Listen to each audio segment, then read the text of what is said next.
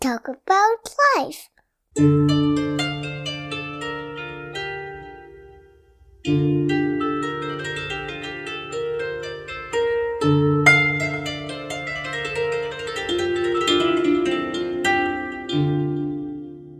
Hello. Welcome to Creatively Relating. I'm Viana Novus. Thanks so much for being here today. This episode is with Nadia Payan, who is an educator, artist, and speaker devoted to the exploration and realization of conscious creativity. And this one was really fun for me because Nadia and I got to meet right here, recording this episode of the show. And we had gotten connected maybe 3 or 4 days prior.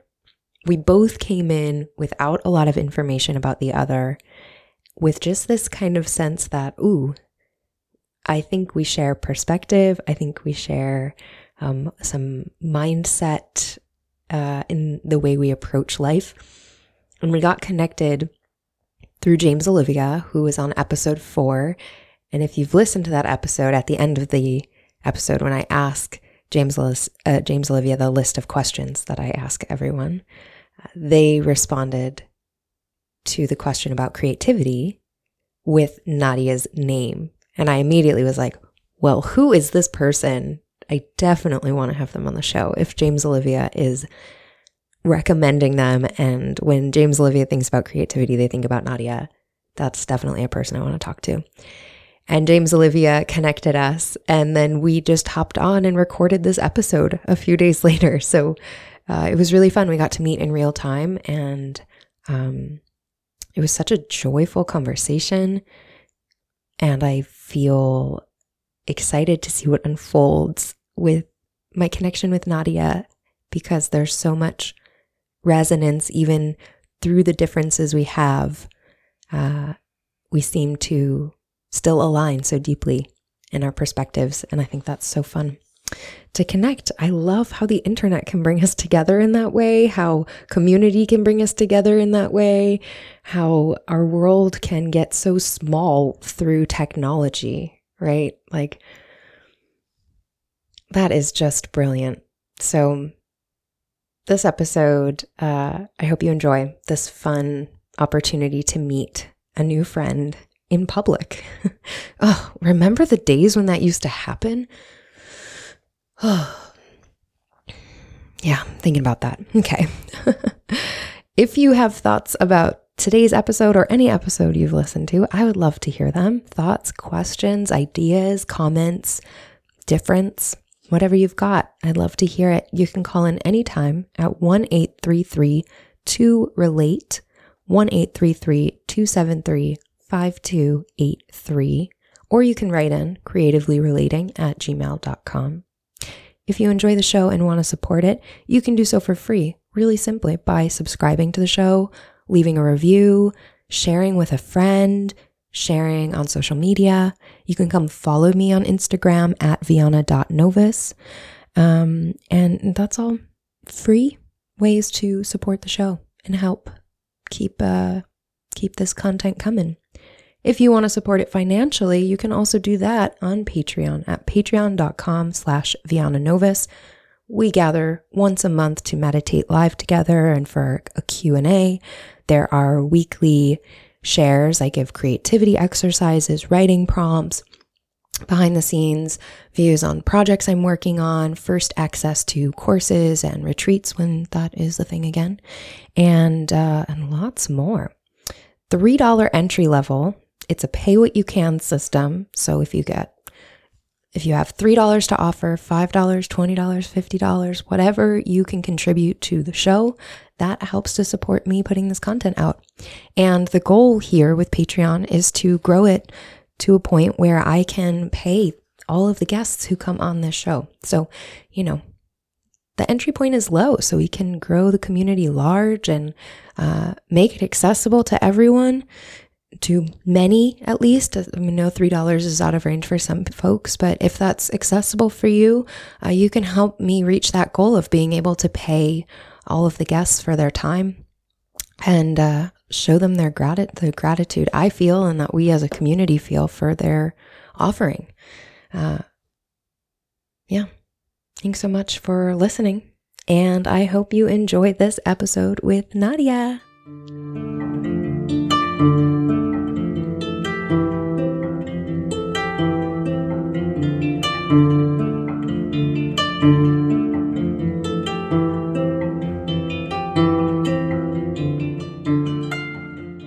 Welcome to the show.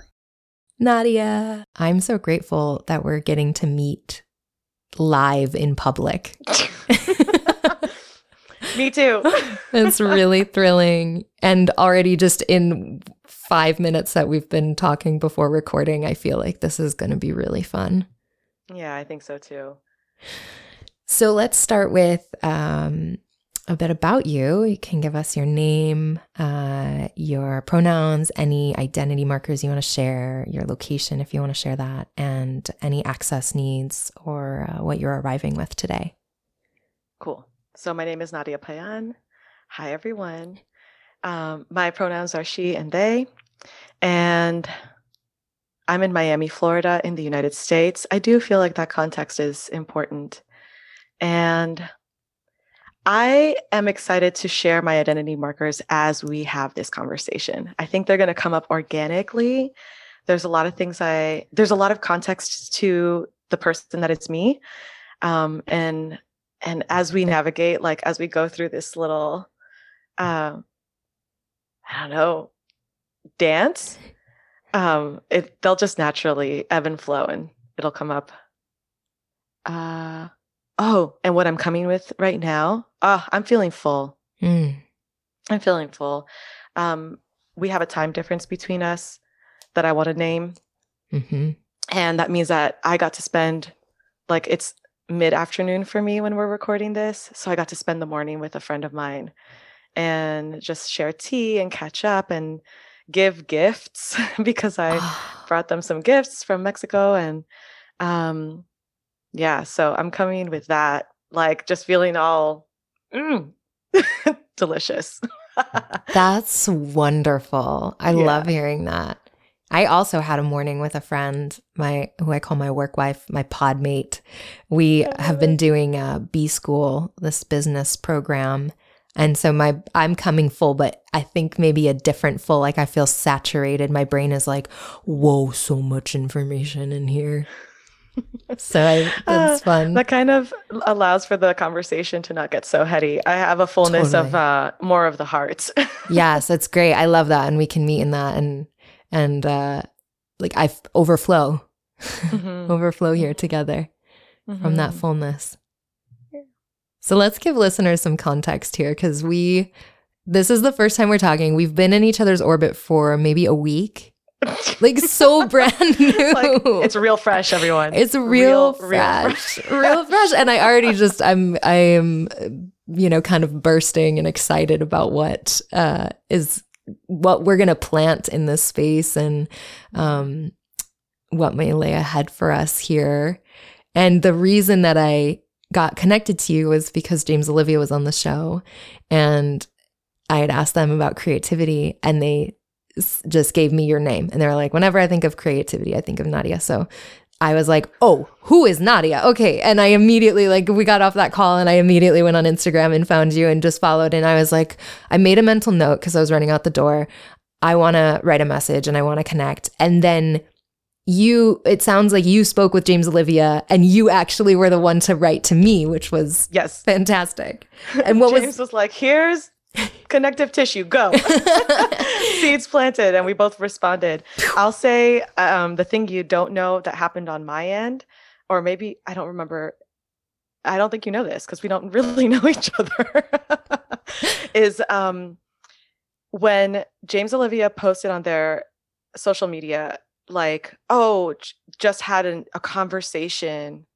And I saw the words creatively relating podcast. I was just like, what is this? The name of this podcast sounds interesting. Like I just got all up in their business. I was like, tell me more. And then we were catching up anyway. And that's that from on my end solidified it. I was just like, okay, I need to reach out to Viana and like see what's going on there. Cause and we were, before we started recording, we were starting to get into this and we had to like stop ourselves. Hold on. Yeah. Because and I'll name it now if that's all right. Yes, please. Okay. We started talking about how we felt similar energies, like that's how I see it, or how I feel it. Similar energies, or maybe even if I'm going to be this bold, I'm going there, but like similar purpose or similar mission. Yes, I'm with you. And I was, yeah. And so I was like, oh, I'm picking up your frequency. Like, let's talk. Yes. And that one of the things that I'm excited about to discover is like, to me, it's really exciting when I get to interact with someone that has so much, like it's so clear to see the similarities, to discover our differences too. And to get to be like just relishing in that. And yeah, that's what I've got. I am right next to you in that. I am so there with you. There's the first thing that I saw when I just peeked at your Instagram, like just a quick swipe, watched one video, and you know, the seeing your take on creativity and your lens, and I was like, oh man, we have shared language, we have shared perspective. I can see it just in this glimpse, and I don't even want to look closer because I just want to relate to you and meet you and talk with you. And that seed was planted immediately of like, wow, there's so much resonance, and what's the difference? Because there's so much potential I see in that, you know, of and it for me, it kind of speaks into this feeling of, well, I'm going to say it feels matriarchal. And in that, I don't hold that in some gender binary. To me, matriarchy is a whole separate system. The binary exists within patriarchy. Matriarchy is an expansive, more of it's like a circle where patriarchy feels like a line.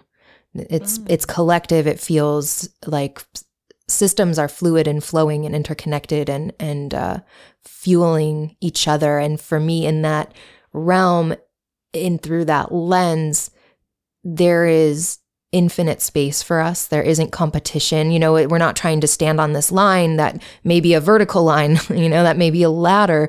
We're not in competition. We're in this circle. We're in community, and we have the potential to co-create and to be in this fluid cycle and, you know, feed into something. For me, this sense of mission that you spoke to, it's so much bigger than me.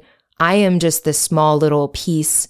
I'm just this little, you know, I refer to myself as the harmonica in the pocket of what I truly am, that like this body is just this tiny little instrument, and it's kind of pretty irrelevant.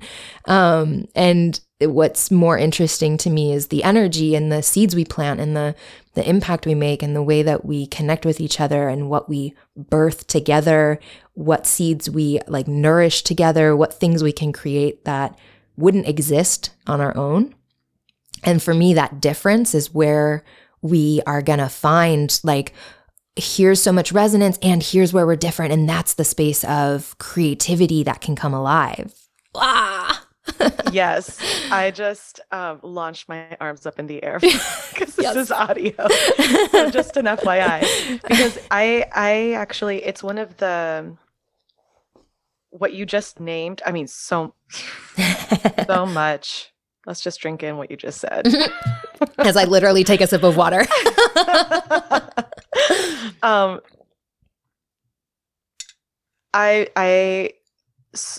I don't even know where to begin. Like, I just feel like when it comes to creative expression, creativity, for me, it's really about like what it means to be living. And I add this nuance because I think it's necessary in today's world to be able to open up a dialogue, but like a conscious creative life, but ultimately a creative life, right? I add that adjective at the front there, just so folks don't misunderstand me, with the hope that folks don't misunderstand me, right? They probably do. That's cool. Sometimes I don't understand myself. But I do feel that like when we interact in a creative with living, right, as our as our masterpiece, our life as our art, our, just fully being like, okay, how you think you're having a, regular day? How do I make it creative? In what ways to just fold that energy in, because it is, period. Mm-hmm. End of story. Punto. Like creativity it's in every single one of us. I recently posted something that like creativity is your birthright. I have 5 bazillion, like that is if there's going to be anything that I subscribe to, or I do share this, that like, I feel that that's what I'm devoted to is creativity, this energy of creativity, this energy of creation. And I have multiple ways in which I do it. And, but that's my life. That's my whole way. And the difference, that's when really beautiful things can happen. Yeah. Like, and I'm so happy you named the whole competition thing too. I forgot about it. And when you said it, I was like, yes, that's so true, because it could, and I just want to say it out loud just for the sake of folks who are listening. I realized in that moment that one way that my sentence could have been interpreted is like, oh, we're too similar. And so we got to find our differences, because otherwise we're going to have to meet out in the parking lot. Some words, Right. like, right. Like maybe 10 years ago, that would have been how I met that. Maybe even less than that, No, for me, less than that. Yeah. For me, less than that. And actually even you naming that is making me realize like, wow, I've come a long way in a short time. Yeah. Same. Good job, Nadia. Yes. Pat on the back. I work with children too, so I'm like all about the, pat yourself on the back, give yourself a hug. And I'm telling you, like the way I serve creativity is in multiples. So I feel like I'm looking in a mirror right now in what you're saying. There's so much resonance in that, and that for me, everything, the way that I define creativity, and I would love to hear what your definition is too, because maybe this will give us some lens on maybe more of where we overlap or maybe where we have difference. For me, creativity is any time I am in relationship with my conscious will and taking action from that place. So any action I make from the place of my conscious will is an act of creation, is an act of my creativity. That's how I view it. So it's when I'm operating from pattern and I'm making actions from reaction, right? When I'm taking action as a reaction to trauma or conditioning or something like that, that falls into a little bit of a different area for me.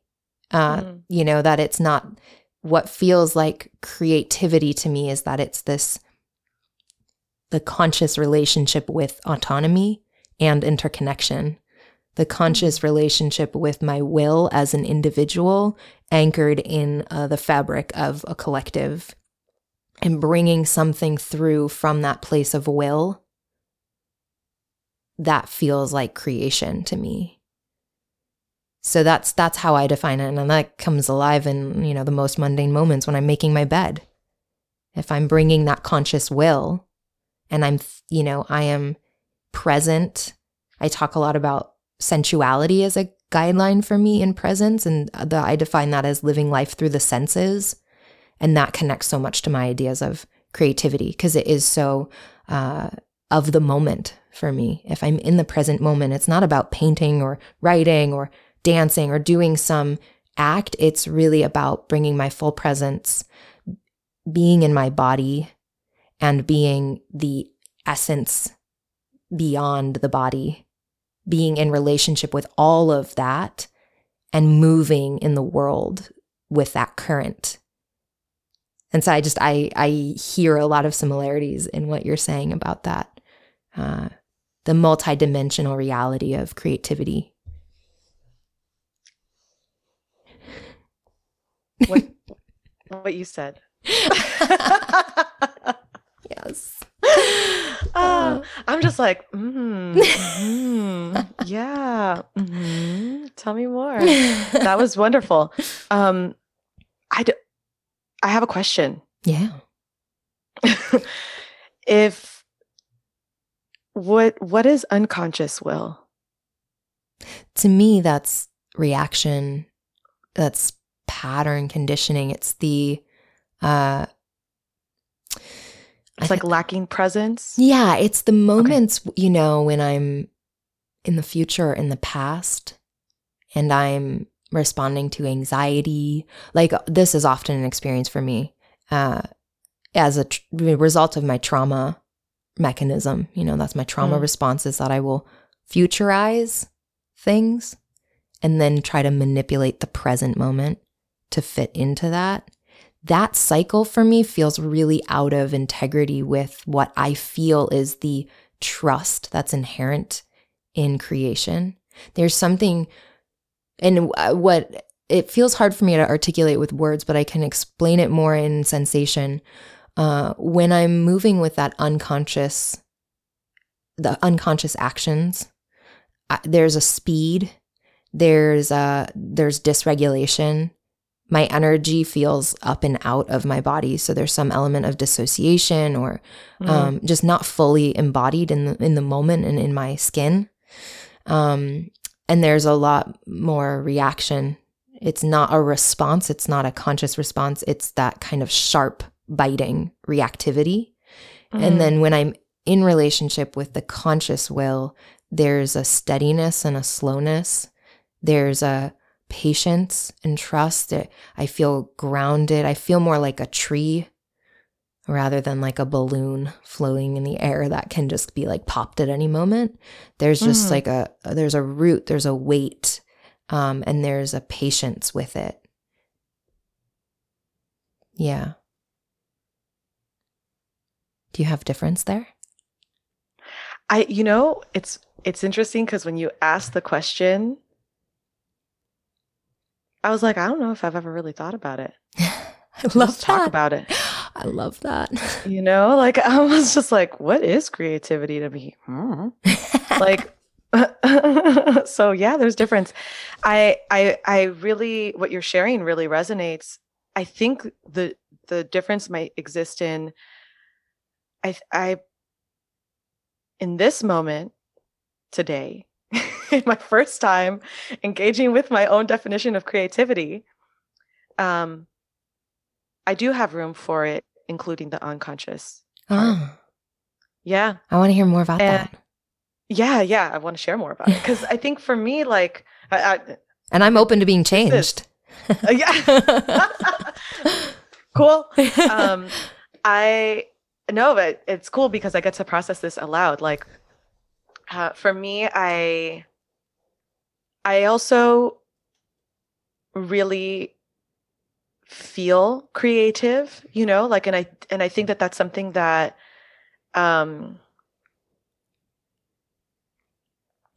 we get like untrained in, right? So like the fact that, oh yeah, you can feel creative. Everyone, I believe everyone can feel creative, including, all things, including humans. And, what I'm sitting with, so identity markers. One of mine is I'm a musician. I grew up playing violin. And so I started playing violin at age 6 and I got into it really hardcore. And I studied and classically trained, all this stuff. And I used to play at, events, and it was a very like, it was not a big leap to imagine me being in an orchestra at this point in time. Right. So like, it wasn't that big of a, that's more or less the level that I got to. And I want to speak to, I'm naming it because I want to speak to it. Well, I'll circle back, but, to something there that I think is going to be interesting to explore too.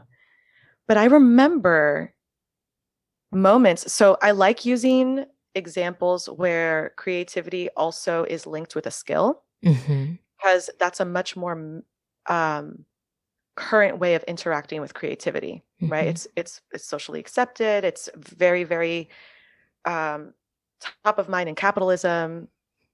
Like, oh, you're creative. What is your skill? Like the two go hand in hand. Totally. And do you have a creative skill? And for me, creativity, yes, what I love about it is that I always imagine of like the yin and yang symbol for creativity, because there's an aspect to it that is very present, flow, ethereal, even energetic. And then if you want it, right, there's an aspect to it that can involve this action orientation, this skill building, this, I'm going to say discipline. I'm also going to say the word devotion, because I've learned, at least from the folks that are in my community, that a lot of people have an adverse reaction to the word discipline. I personally don't. It's not a charged word for me. So discipline, devotion, take it as you wish. Mm-hmm. I find my community prefers devotion, but like a practice, right? A repeat. Like, all right, let's go. Mm-hmm. And so violin, I want to use that as an example, because I had developed enough skill that both could be present. The fullness of my understanding of my relationship with my violin, which is alive, could be present. And so I remember a distinct memory that I have is being in the 8th grade and being the only violinist in, like, my school had just started a string program. And so I was the only one that had any sort of skill, because everyone else was just starting, right? And I had been playing for years already. Wow. And so the music director, teacher person was like, Nadia, you should have a solo. And I said, cool, I would love it. Like, I have a Leo moon. And I was just like, put Leo me rising. on the stage. I am ready. But I was nervous, because as much as I love performing and I love performance, I still get, like, you still get those nerves. And so I remember having a moment where I was practicing behind the stage, and there was a part of my piece, my solo piece, where I was like, I don't remember past this. Wow. I just don't remember it. It's not coming to me. And at that age, I don't know how old you are when you're in 8th grade. Like 12 or 13? 13? Yeah. 12 or 13. I'll say 13, because I tended to be a little bit older than most in my grade. So let's say I'm 13, and I had been playing for 7 years by then, right? Wow. So I started at age 6. I think my math is right. And so I had enough skill built up to trust the other side, right? Both of them being my creative experience. And so I remember having this thought to myself, like, well, I'm willing to bet my fingers remember the piece. And I went out on the stage. And when I got to that part of the piece that I was playing, I blanked out on purpose. I was like, here's your part. I let my fingers go. Wow. And so when you describe the balloon and you describe the tree, and I'm like, I did in that memory for me feels like both at the same time, where I was very grounded in my flow, and then also very balloon-like of like, all right, higher forces that be, show me your stuff. Also fingers, go. Yeah, that's so beautiful. Wow, I love that story. And for me, what I'm hearing in that, though, is that there is so much presence and trust. Mm-hmm. So maybe that metaphor doesn't totally hold up, because those actually feel like the cornerstone for me when I talk about conscious will. That you even said, like, I blacked out and I let it happen, that there was some element of conscious invitation into the process of trust. That's the thing that feels so alive for me with how I define creativity. Like, that story, for me, it feels like an expansion of what I was trying to say, and not actually indifference. That feels like really resonant with it. That I think, like, what to me would feel more of the unconscious would be if, say, you had reached that moment and you went into a story about how you're not good enough and how you're going to fail, and then you tensed up and you didn't trust yourself. That to me would be the defining line between being in that conversation with creativity and being the action of creation versus like being in the reactive conditioning, trauma, however we want to define that space. I still struggle for words there, but it's in that like the place where we get stuck in story instead of presence. And I mean, we're attempting the impossible here. I'm also low-key convinced that like there's no real way to describe creativity with words. Totally, completely. I'm with you. It's just like you brought it up a few times. You used the word sensation, and I was like, yes, all the senses, including the ones we don't count. Yes, sense of humor, sense of perception. You know, all of that's in there. And for me, I also fold in like clairsentience, yes, clairvoyance, like all those like the senses that are in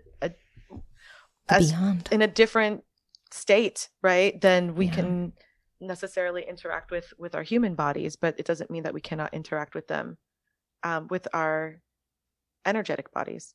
Completely. I love hearing you say that. And I don't know, I mean, I'm sure you don't know this about me because I don't think there's any imprint of it on Instagram anymore. Before I got pregnant, I was running a school of energy medicine. And so that was my lens. You know, I started meditating when I was 12 and I got into yoga around that age as well. And started doing energy work in my late teens and went to massage school, like went to a pretty intensive massage therapy program and taught yoga for years and taught meditation. And then that all funneled into me being my classmates in massage school asked me to teach them how to do what I was doing in energy sessions. And so that was kind of the gateway in for me, that invitation. And then I developed a year-long curriculum and I taught the whole foundation of the school was about, it started with Reiki, but as I got into the curriculum, as I was developing it, I realized the foundation here is being in relationship with yourself and learning how to trust your own personal channel, which now I'm doing all the same stuff, but I'm going through the lens of creativity instead of through the lens of healing and wellness because, and I learned a lot, you know, I would say I fucked up a lot then, you know, and that was, I started that when I was 23. So, you know, get it there, you know, there was certainly a lot of, there was a different cultural dialogue happening then too. And I learned a lot about what it means to be in my lane. And, you know, I feel like I learned it pretty gracefully too, that it wasn't even through these like harsh call outs or things like that. It was really just me starting to step back and be like, this doesn't feel good. This doesn't feel congruent. This doesn't feel, I feel there's a disconnect between what I'm saying and some of this content. And so I just started to like back away from it. Can I ask something? Yes, please. Well, thanks. What was that timing? I'm always curious about time. Like how long did I? Well, like for you to launch it at 23, and then was it like within 6 months you felt that way, or within like 3 years, or was it little by little? Was it all at once? Well, that experience. It built. So I taught it in these 3-month programs. So you could see the evolution in the content from the first 3-month program to the last 3-month chunk. So I was writing the content with my first group of students. And by the time I got to like creating the second stage of the program, the second 3-month program, I was already starting to like be in dialogue with that and starting to shift. And then each step you could see it turn up more and more. And then I eventually went back and rewrote a lot of that first manual. And then, you know, so that process was starting to happen pretty immediately, I would say. And it was like the onion, you know, where I'm just like peeling layer by layer and understanding more and more. And now with the perspective I have, I often have this like shrieking feeling where I'm like, don't look at any of that. Don't look at it. But there's also knowing that like there were a lot of people impacted and it informed so much of what I'm doing today. The relationship with that sense of energy and the interconnection we have to what lives beyond our physical reality and how that informs what I believe creativity is.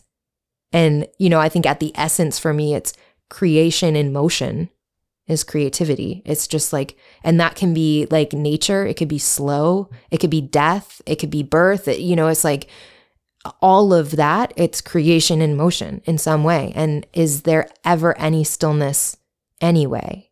Like I look at a tree and I know I could see the stillness, and I could understand its roots are moving and its leaves are blowing in the wind. Even if it's subtle and almost imperceivable, there's motion in that stillness. So, and in us too. Yeah, like to me, there is no separation in the creation that we are. Even in those unconscious moments, we are still creation. And the bridge for me is when we bring in the conscious will, is when we put that energy in motion in some way in the world. I'm chewing right now. I chew. You're stirring something.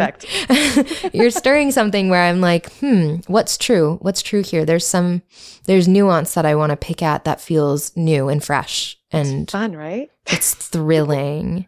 And it also feels like the floor is falling out a little, where you're like, okay, nope, that's not as stable as I thought it was. Okay, what's underneath that?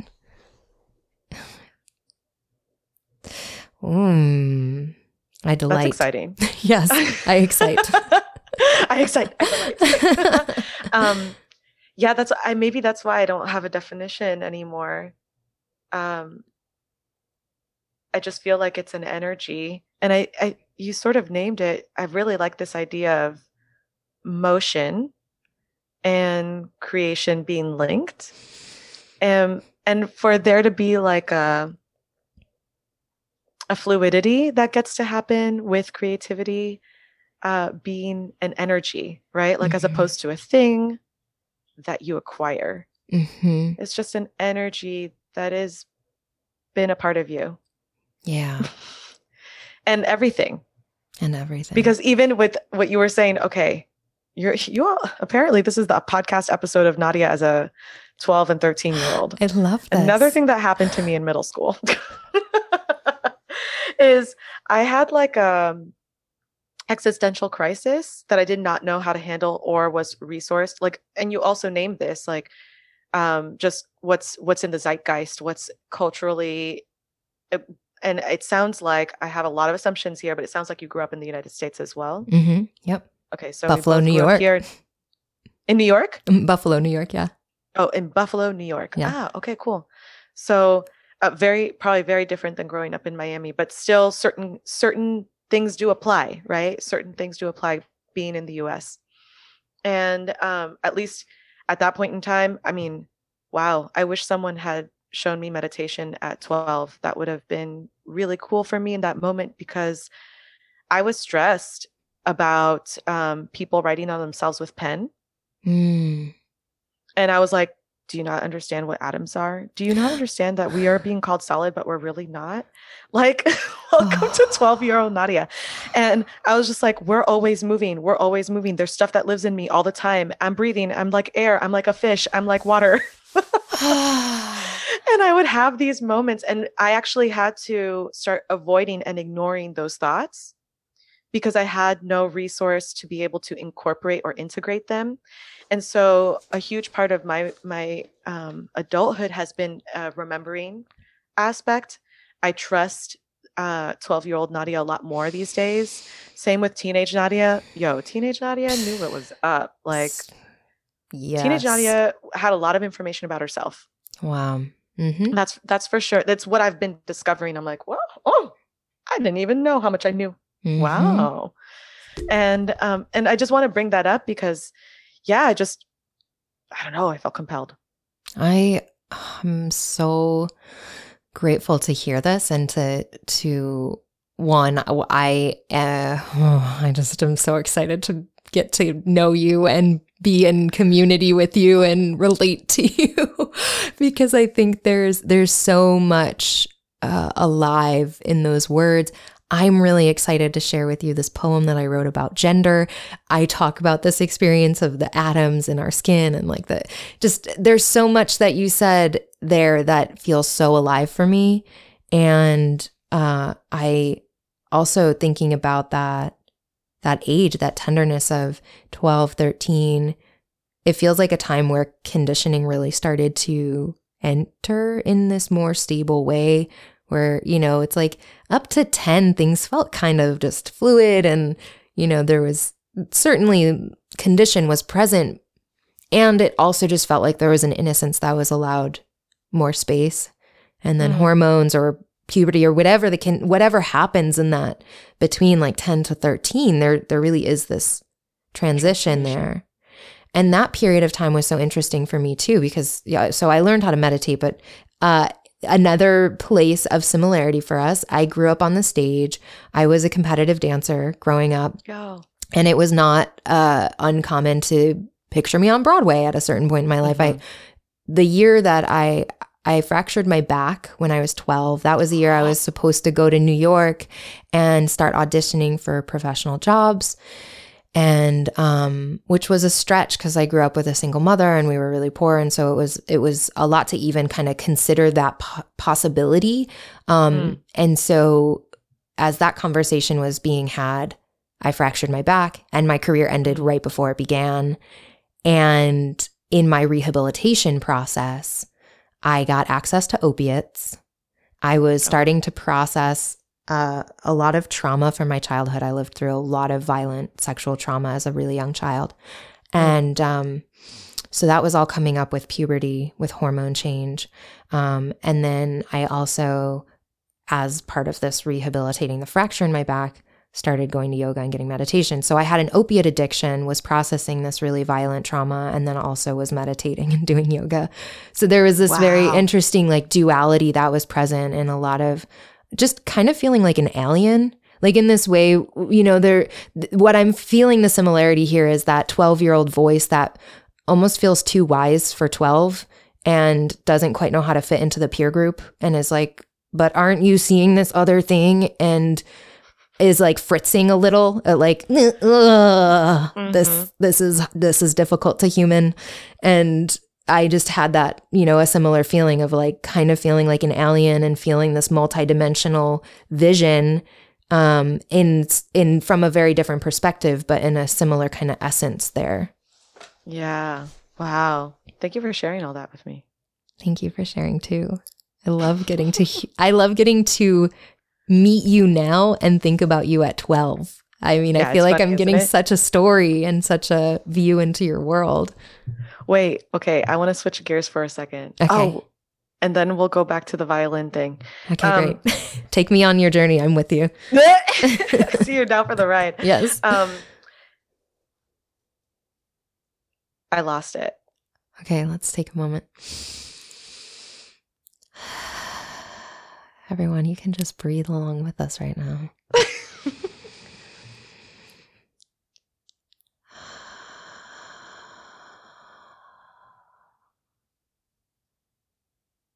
We were talking about feeling like an alien, multidimensional reality, being too wise for 12. Wow, this was perfect. Thank you.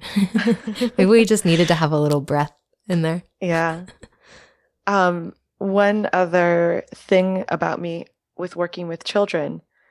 So I have a background now, both as a child who experienced the Montessori method and also now am an early childhood educator, quote unquote, in Montessori. And for those who are not familiar with Montessori, I'm seeing Vianna's face, so I'm guessing you are for like your response. But it's a methodology towards education that was spun up by an Italian woman named Maria Montessori, who I find her to have been very forward thinking for her time in many ways, problematic in many ways as well, just to name it, but very forward thinking for her time. A medical doctor, was interested in relating what she, like creating, I guess, conversation and connective tissue between what she knew as a doctor with education of children. And I am very biased because, like I said, I received this education methodology as a child, so I know what it is to be I have one perspective, Mm-hmm. right? My own of what it is to be a child receiving that. My mother is a Montessori educator, and she has a business, and it is a Montessori preschool and kindergarten in the house. So even when I left the Montessori environment, it was still very integral to my life. Wow. And then now, as familial nepotism will do, not always, but it is what we're up to. I have realized that there's a lot more. Like I said, my devotion to creativity. Yes, I have my own projects and offerings and all that, and like children are just pure creative beings. They don't have so much stuff to unwind yet. We're actually inserting all the stuff, or they're absorbing all the stuff. Montessori would call it the absorbent mind. And so for me now, I am now an educator, and I put it in air quotes because something that I actually really appreciated in studying Maria Montessori's words is that Montessori would say that teacher is not the correct word to use because there's no teaching. No one can teach. People can only learn. And we can guide and we can direct. And so for her, it was directresses or guides, right? Because at that time also, like, for all teachers were women and all these other things, right? Context for that time. But I really loved that when I learned that, because I was like, that's how I felt as a child. I actually grew up very arrogant, thinking my teachers don't teach me anything. I just learn stuff. Wow, I'm so good at learning. And I really felt this way about myself. My confidence in terms of my ability to learn was and is still through the roof. That's so beautiful.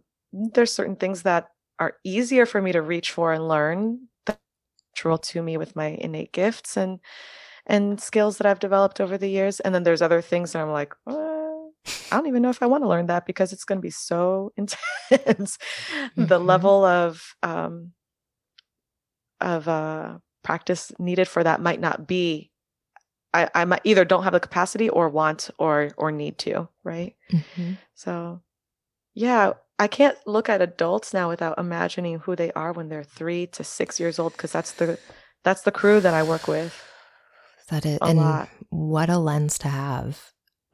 It's different, right? It is. It's really different. I worked with children for a long time. I did a lot of nannying and worked a lot with children in their first year of life. That was kind of just happened organically, really. And I have my toddler will be 3 on March 18th, so a week from tomorrow. And we've been working with Montessori ideology since they were born. And we use this thing called Monty Kids. I don't know if you've heard of that. Yes, I've seen really ads for it. Yeah, it's great. So we got these Montessori like kits, developmental kits. And we had a friend who worked for the company. So that was kind of our like how we've learned about it 3 years ago. And so we got all of this Montessori stuff, and it was great because I'm not an early childhood educator. I have, my experiences in supporting children in the world and kind of my lens on wanting to foster autonomous, really supporting and protecting the autonomy of children. But I didn't have any like ideology to follow there. So we would get these kits and they would have toys, and then they would have videos and teach us how to introduce them. And it was so radical to really get this lens and also to revisit, right? Because there's so much of that, the revisiting of, what was it like when I was 6 months old? What was it like when I was a year old? Was I allowed this opportunity to stretch? Because that's something I think back to the stages of before Delu was crawling and the Montessori activities then that were like, you put the toy just out of reach. So the child has to work and wiggle a little, and like as the adult in the situation, we're making a conscious decision about that. But really we're facilitating, we're just letting them learn. Like you said, like I'm not teaching them how to get to the toy. I'm just creating a condition in which they have to be creative in their experience and figure out how to get the thing that they desire. And just applying that to adulthood, you know, I feel like in those moments, I was not only back at my 6-month-old, 1-year-old, 3-year-old, 5-year-old self, and that, of course, is continuing to progress as Daylu's getting older. I'm also thinking about the conditions I create for myself to stretch and learn just through the condition I'm creating. You know, what is the environment I'm putting myself in, and how do I really expand into that? How do I set myself up to think creatively and explore? And, you know, what I love about that example of the 6-month-old too is that they don't know that the toy is outside of what their capacity is supposed to be. You know, they don't know that, like, you don't know how to crawl. So you know, like, the traditional lens is you can't get to this. But the reality, the actual reality is they manage. They will squiggle and squirm. It's not crawling. And it is movement. And they will get to their objective. They will reach for the thing that they desire, and they will figure out how to get it if it's something they really want to go after. How do I do that as an adult? How do I create the condition for that as an adult, where I can take the limitation I have and say, well, here's a thing that I don't really know how to do yet, a skill that I haven't attended to yet. And maybe there's conditions that I just need to be patient because that skill is developing. And how can I squiggle and squirm my way to my objective even without the skill? And I love that you brought the skill in, though, because there's that component. To me, the skill is taking the creativity, which creation for me is the energy. And then the skill is the anchoring that energy into this reality. This is how we bring it out into the world. And sometimes there's a chasm, there's a gap that we have to figure out how to cross. And in that, it's this Montessori idea, like, create the environment so that the person who is learning can interface with the obstacle that's going to facilitate growth and development, so the skill can be attended to. The thing that I like about what you're sharing too is I think it relates back to the word autonomy, like you said, because I'm a fresh educator. I'm a seasoned Montessori child and a fresh Montessori educator. And so I'm still, like, learning quite a bit. And I have conversations with my mom a lot about, like, what I'm observing in the classroom when I'm in the classroom, which is not every day. And I'm grateful to have my mom be my mentor in that way, because she has been able to see children.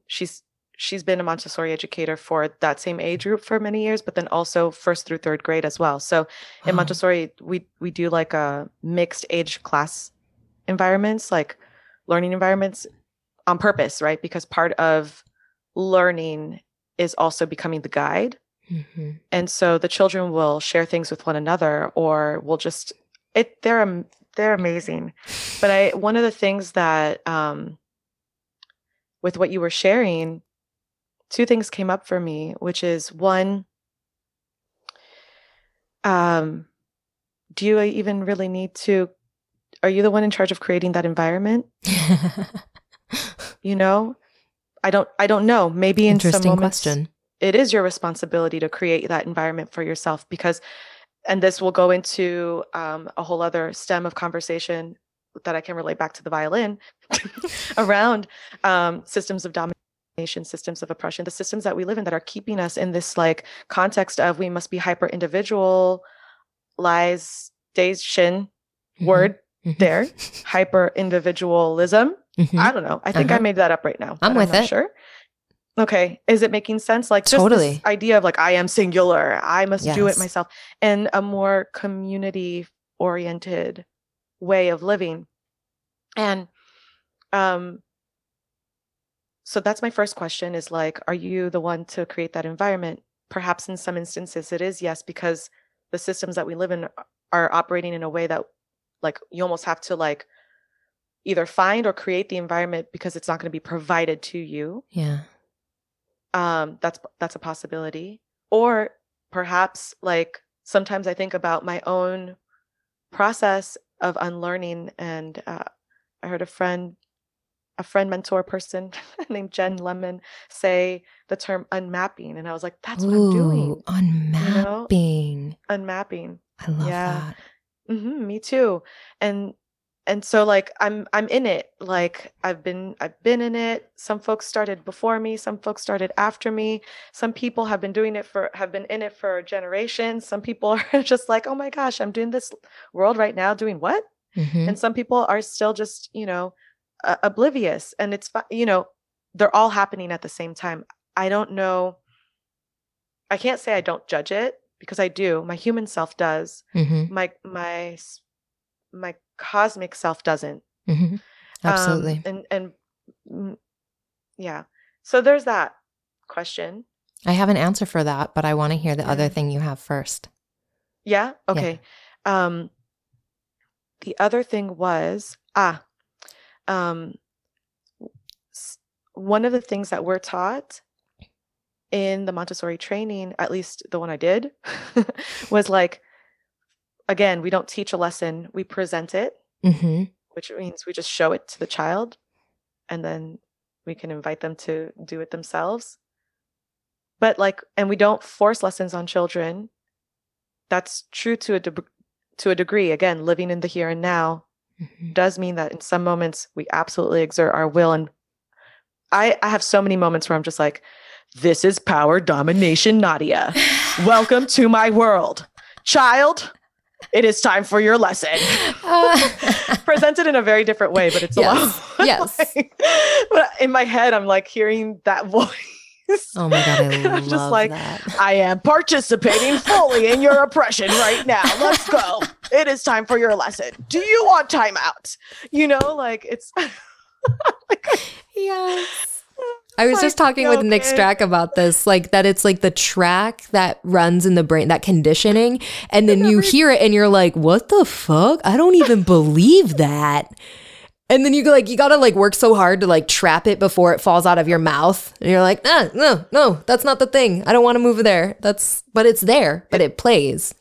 Yeah. It's there. And I will say there are times where for me, it is there, it is present, and it comes out of my mouth. Yeah. And it was same. my decision. I will fully, and I don't parent, I'm not their parent. Yeah. But I do have a role and a responsibility around caregiving, around I have a responsibility to the parents as well in that relationship, in that transactional relationship. There's a lot of room to be relating always.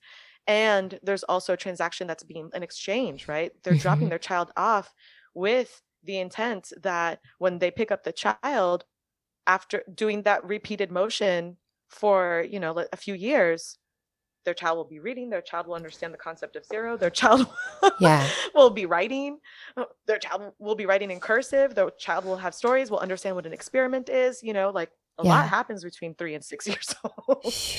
It's cool. But so, okay, the second thing was a part of, I went on the tangent with exerting my will over the child and my own personal power system of domination within the environment. I have the bell. I am the teacher. But also, at the same time, one of the things that we're meant to be doing as Montessorians is be observing with a lot of intention and intent, because what might happen is with children in particular, and my invitation is for the adults listening to this to wonder perhaps in what ways they don't listen to this wisdom that the child has. The child is not, especially at that age, they can't always say, I'm sorry, Miss Nadia, I am not interested in your lesson right now. Not because overall I'm not interested in learning, but actually right now my brain is at capacity and I just need to wiggle. Or sit down with a book. Yeah. Or talk to my friend. Yeah. Or color something. Nick Strack and I were we were talking about this, we were talking about language and how much gets lost in verbal language and the articulation of words, and how, I was saying that because I don't really experience words in this very linear way. They're really, I have synesthesia, so I'm experiencing them as colors and sounds and lights, and they have buoyancy and they move. And so for me, my experience of language is very visual, and I often struggle for words, and I don't struggle for knowing. So that, and that key, and Nick and I were talking about the language we have of use your words. And I was saying the friction I feel between wanting to teach my child how to communicate in this generative way that will help them navigate society, and also how to uphold the beliefs that I have around how I experience language, what I value in communication, and how to communicate in non-verbal ways and still find value in that. And it is so much in the observation. And then the feedback loop there as a parent, which of course is different as an educator. And this is why I feel so grateful for the Montessori educators in my child's life. Delu goes to a Montessori school. It's right now they're doing like a really, really small outdoor program. Cool. In the pandemic, and they have all, conditions, and Delu's been getting tested every week. And I feel so grateful for that space because it does give a little bit more capacity to this process. Whereas as the parent, when my needs are not met around sleep and, whatever other conditions, I've been dealing with so much chronic illness in this time since I gave birth and almost died. And my body's been in just trying to figure out how to stay human. It can be hard to be in the slowness of observing. And there's a lot present in that slowness. Like we are going to face our own discomfort and our own conditioning and our own lack of competence. This was the thing I said in that episode with Nick was, how do I make my lack of competence not my child's problem? Like, that is not their problem. That's not my lack of competence in a moment is not something that I want to put on their plate to deal with. And there's so much in observation that allows me to even recognize when I'm in a moment of incompetence and be like, oh, there's a thing I want to do and I don't know how to do it. And rather than reacting to you with frustration, because really I want to model something for you that I don't know how to model, how do I just sit back in that and observe my own frustration, acknowledge my frustration, and then attend to it, and then attend to whatever the thing is that's happening. Just even if it's through that lens of, I don't really know what to do right now, and I'm just going to be here with you in that. There's so much that can come alive in observation, and in my experience, it's required so much resourcing and really having the relationship with myself to understand my own needs, my own desires, and where they're met, where there's a gap, where there's friction, and how to tend to that without projecting it onto my child. Yeah. That sounds really intense. So intense. Relentless is the consistent word I use. Relentless. Yeah. Relentless. Constant confrontation. Yeah. And there's beauty in that. And. Yeah. And. Confrontation. There's confrontation. Do you want to circle back to that first point? Because that question. I have one more thing. Okay, great. Yes. Around the, and then yes. One, shout out to Nick Streck. Love you, Nick. Love Nick. The thing that I learned to observe, and it's tough because, okay, there's a different nuance that I want to bring into the space, because I don't know what it is to be a parent. I don't. I know what it is to be the educator. I know what it is to be a caregiver. It's a different at that age, there's a lot of overlap, I will say, from the child's perspective, from what I can tell. Mm-hmm. The child always know who their parent is. Totally. And if they slip up and they call me mom, or usually they don't call me dad, but like it'll be because they're very little. Yeah. Like this is like a 2.5, you know, and they're practically wiped out. Like it'll be right before they fall asleep or something. And I'm just like, you're confusing me for someone else. I don't say this. I just pat their back. Yeah. But I know that it's not necessarily, it's a moment of release. It's not necessarily pointed at me because they are aware that I care about them, that I love them. Yeah. And they also, for them, there is a distinction. And from the energetic perspective, I feel like I'm, I have for the majority of the time that I get to interact with these children, they're still very linked energetically to their parents, Mm-hmm. and especially to their mother who gave them birth, who birthed them, like physically very energetically linked. There's like a very strong enmeshment still. Yeah. And it seems to be by design, you know, like I get it. It's by design. So that's beautiful too. And so, yeah, I think I just wanted to name that just listening to you. I mean, I'm assuming it sounded to me like there's a lot of judgment in some moments, but there's also no. Less so as they get older. Yeah, it's more just, I would say more curiosity than judgment. Mm. It's more of just, that observation really does facilitate a lot of curiosity. What's going on here? One thing that I was also getting from what you were saying is, yeah, thanks for clarifying that, the curiosity versus the judgment, is the observing.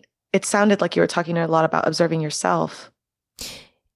Yeah, like in the relationship, you know, thinking of who am I arriving as to this dynamic? Who are you arriving as to this dynamic? What are we creating in the space between us? And kind of the lens that James Olivia has on relationships, of all of our relationships live within us. You know, so I have my relationship with my child that lives within me, and they have their relationship with me that lives within them. And then we're creating this ecosystem between us. Yes. So there's really that, for me, it does feel very introspective in observing how I react to that ecosystem and within that ecosystem, and watching who they are without me putting myself in however it may come up, an idea, a belief, a pattern, a choice.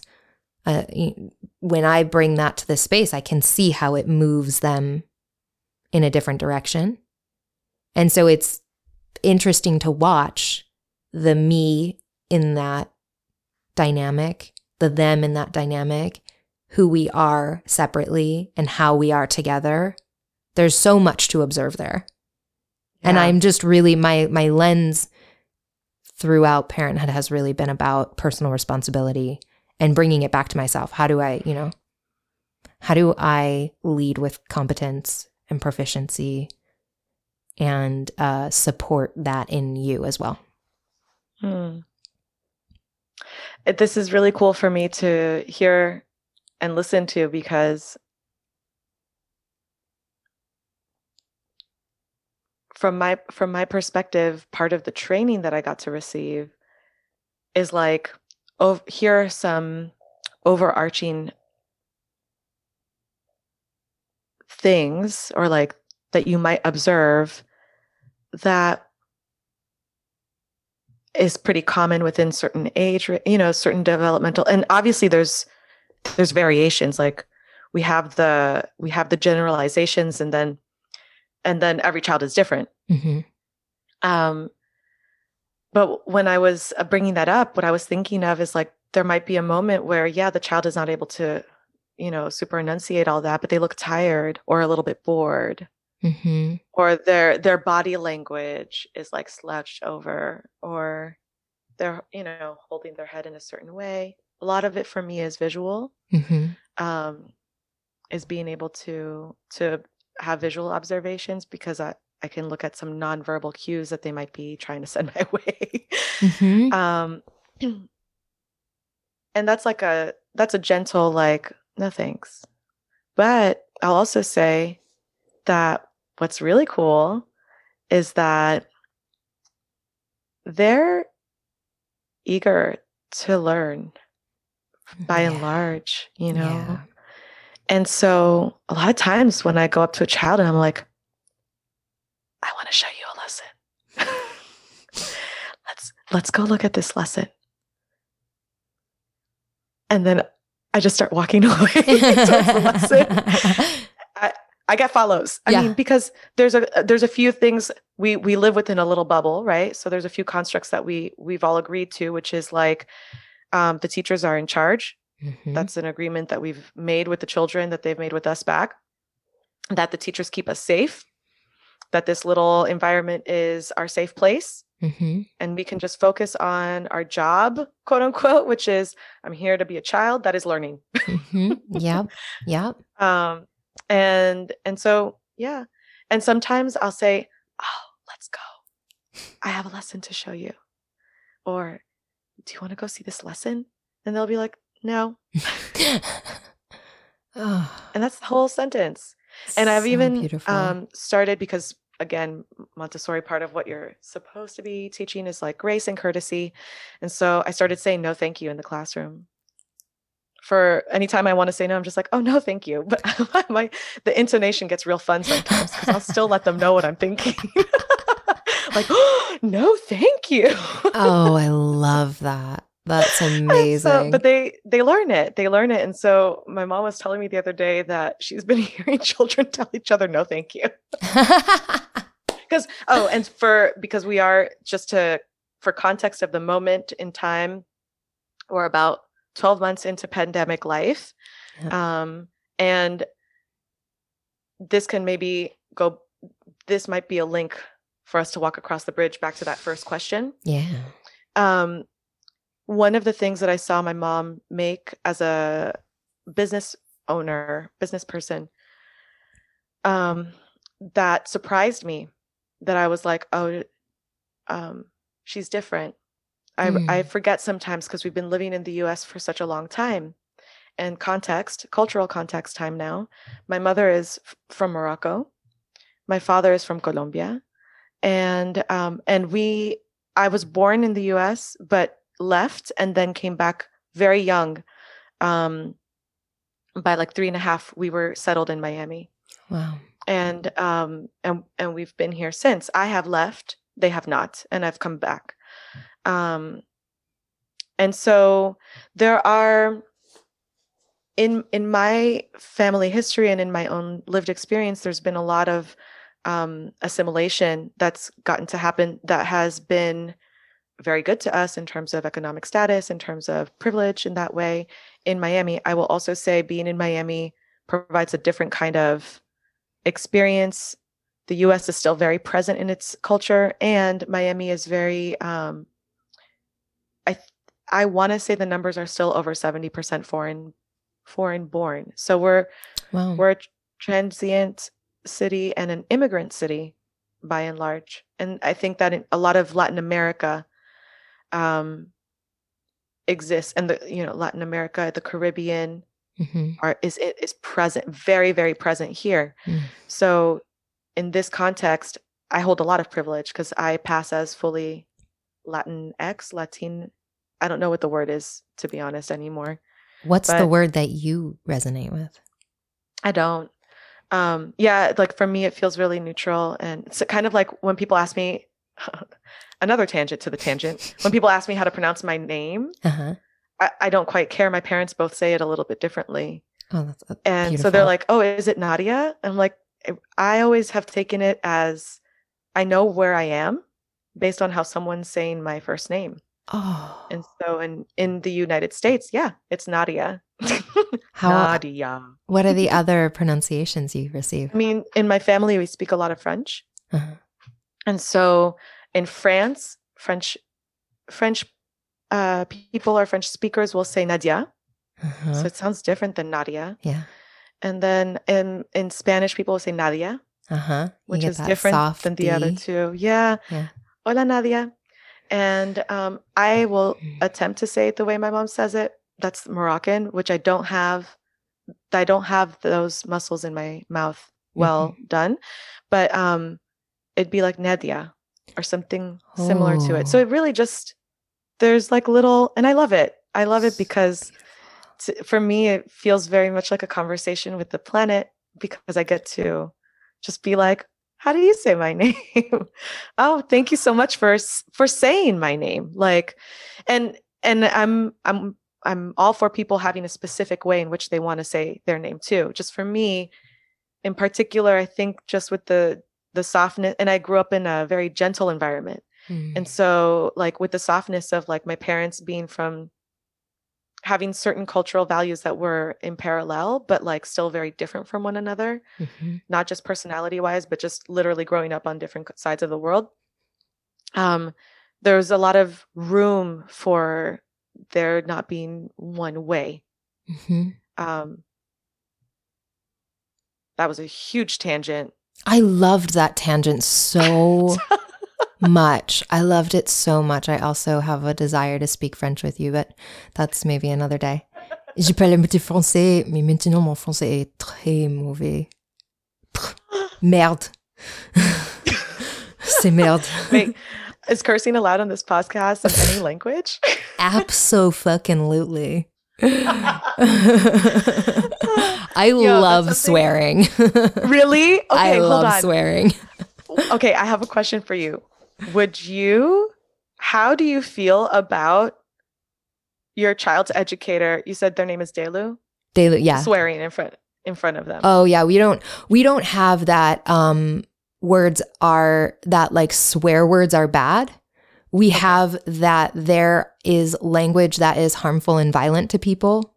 And it's really important to be aware of the context in which you're speaking, and that the words that we never say are not fuck. It's words that will hurt people, that are violent to people, that have a history of violence. And the word fuck doesn't have that. For me, that word is so pleasurable. And I love I love swearing. And that's the culture we're bringing is, there may be a difference with your classmates, and there may be a difference in their family cultures, and it's important to respect that difference. And when you are home, you can use whatever words you have at your disposal to express yourself, as long as they're not bringing harm to another person. So yeah, I wouldn't care if any other adult said fuck in front of Delu or shit or whatever it is. Like that doesn't, A funny thing that happened to me growing up is like I was very aware of what the swear words were in English because those were off limits, right? Because we were in the United States. However, I definitely learned all the French ones thinking they were part of regular French. And like legit thinking that it was just a regular thing to say when you're driving, right? Like, and so Miami is a driving city, like to get around easily. People usually like having a car is very helpful here. Yeah. And it was made to be that way. Like it's very sprawled out and yeah. And so I remember going to I was in a program in my high school, and actually from elementary on, that was like supposed to be for multiple languages, right? And so that's amazing. It was interesting because I had to get tested for English as a second language, which I remember looking like incredulously at the person. I'm like, but it's not my second I mean, I guess it is. And they explained to me, well, because more context. I was in a private school where my mom worked, and that was that school, that Montessori school, was allowing basically anyone who was on the staff, their child or their children could go free of tuition. They could also attend the school, right? And that was like, I don't think they have I'm not going to name the school. I don't think they have that in place anymore. But like at that time, that was what they had. So when my mom decided to leave the school and quit her job to start her own thing, that's when I first went into the public school system in Miami. And, you know, one of the perks, I'm going to make a mental note to ask her about this, but I don't know how they learned about like these programs in the public school system, because so much of us all as a family, like navigating the school system in the US was like, I don't know. Wow. How old were you when that was happening? Huh? How old were you when that was happening? What? When you were transitioning from the private school to public? 10. Mm-hmm. Yeah. So, I mean, that's 10. That's a significant point in the, you had a significant amount of Montessori and. Oh. Yeah. Even to this day, I'm at age 36, and there are people who are still able to peg me as a Montessori child. And they're just like, of course you were in Montessori. Oh my gosh. So much sense. I'm like, oh, you don't even know. When I left, I was still part of my life. Wow. Like now even more so, but from the other side where they're looking at me like, Miss Nadia. I'm like, hello, child. Oh, I love that. Wait. Where were we? Poof. Wait. You want to go back though? Yeah, but I also want to hear the thing that you were saying. It's always fascinating to me when we both poof. Asking me about English as a second language. Yes. I was very confused by that. And it turned out that like, since it was the first time I was enrolling in a public school, yeah, they asked what was the primary language at home. And my mom put down French, because we do speak French to one another. Now we speak English a lot more to one another. But at that point in time, my parents had made a decision to have one language in the household, because otherwise it would be 3. Wow.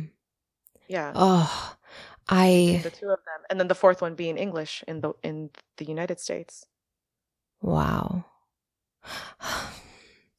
So one of my life visions is to speak many languages and to speak them fluently. I've bounced between languages. I spoke Italian when I was really young, and then I spoke French when I was in high school. I'm learning Sicilian now, which is not a dialect. It's a whole, like, my ancestry across the board comes from the island of Sicily, and there's a lot of nuance and distinction there. Like, today we're considered Italians. That's only been since the 1850s. That's the result of colonization. We have a 3,000-year history of colonization on that island, and we have a much more ancient history prior to that.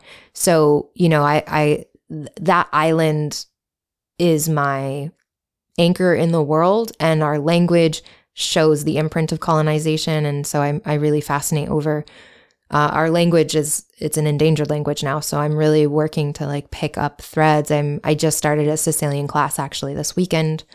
And yeah, I have a deep desire to speak many languages fluently, because I think we can understand people so differently when we understand their language.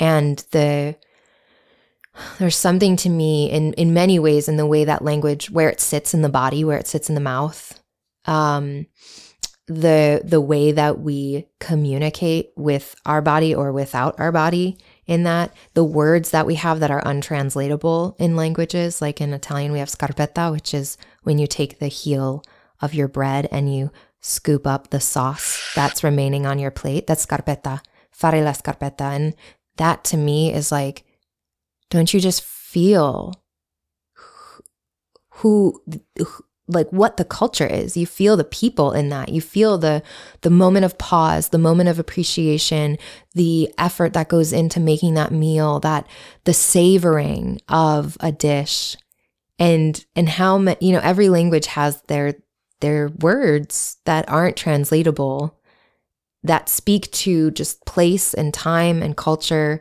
And so I really fascinate over language, and salivate when I meet people who have been raised in environments where they've gotten access to multiple languages from a young age.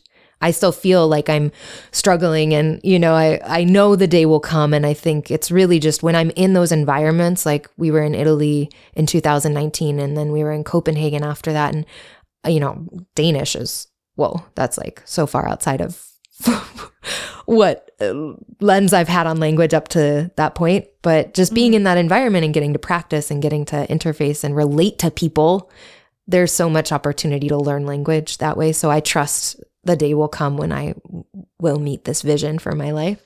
But I really just, there's like a part of me that melts when I hear that people were raised in homes where multiple languages were just the norm. And I have so many questions and so many desires to just like pick at that one part of who you are. It's a creative expression, right? Yes. Like to bring it back to creativity and what you were saying, and just this, that is creativity in motion. Mm-hmm. Is this like expression that is being co-created at all times, because language is alive anyway. Mm-hmm. Absolutely. And what you were saying too around, I had moments as you were speaking of my own heartbreak and heartache, because in my unlearning and remembering process around liberation, liberatory practice. I'm still learning that word, praxis. I like that word a lot. What's your definition of that? I don't have one. I'm just recognizing as you say it in this moment, oh, I've heard that recently. It's an interesting bubble. I want to poke my head into that universe. And I don't have a relationship to it yet. Right now, my relationship to that word is like, it's practice. And because I can understand practice. Yeah. I'm like, oh, praxis is practice. Like that. I'm like, I can hold that. I like that. But something that the heartache comes from. So French is my next language after English. English became my dominant language fully. So here I sit before you fully assimilated in that way, right? Because I've got nothing to do with that language. Historically speaking, makes no sense. However, my personal history makes all the sense. I ended up here. I was born in New York City and raised in Miami, which, as much as the rest of the United States sometimes doesn't want to admit, is still it's still in the fold, right? It's still in the fold of being in the US. And so I'm like, okay, that is one colonizer's language. Great. Then I look to my dad's side of the family, my Colombian side, and my Spanish is all right. It's okay. I'm learning more. And I'm like, Spanish. Well, if I'm just gauging by what I see from the little photos that we have, I'll say we got some Spain going on. Cool. So that is some of my ancestors' language. And who else got lost? I don't know. I don't know them. I see it in photos and I'm like, it's not that far away. I don't know who you are. I don't know your language. I don't know what you felt or what you believed in because I don't have access to that language. It's gone. Yeah. Maybe not gone at altogether. It is in this moment, it is gone for me. Yeah. My heart breaks and my heart aches. I look at my mom's side of the family, my Moroccan side, and it brings me, not in this moment, but in some moments, it brings me so much sadness because it's the same story, but different. So, and then I look at the decision that my parents made together. So in Morocco, you have Arabic as one of the primary languages, but there's the Amazigh people, they're also known as Berber people. And there's a language. There are many languages actually, but they can kind of like how French and Spanish, this is my understanding, like how French and Spanish, like if you know one, you can kind of get the other. Mm-hmm. From my understanding, it can go like that across different areas of Morocco.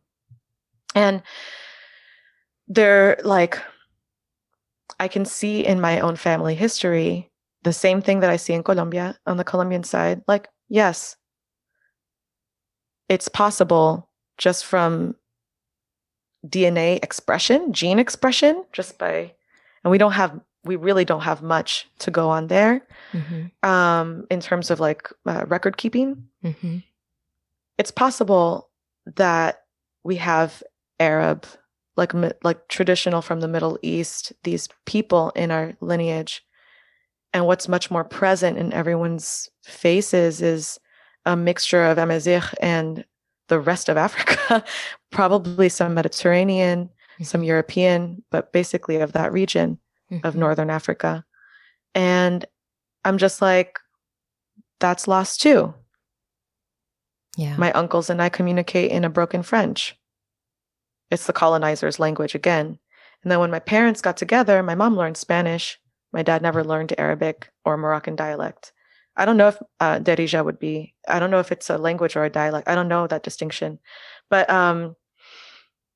they made the decision to have French be the primary language of the house because they felt it was going to be easier for me and my sibling to survive with the French language. Wow. More countries speak.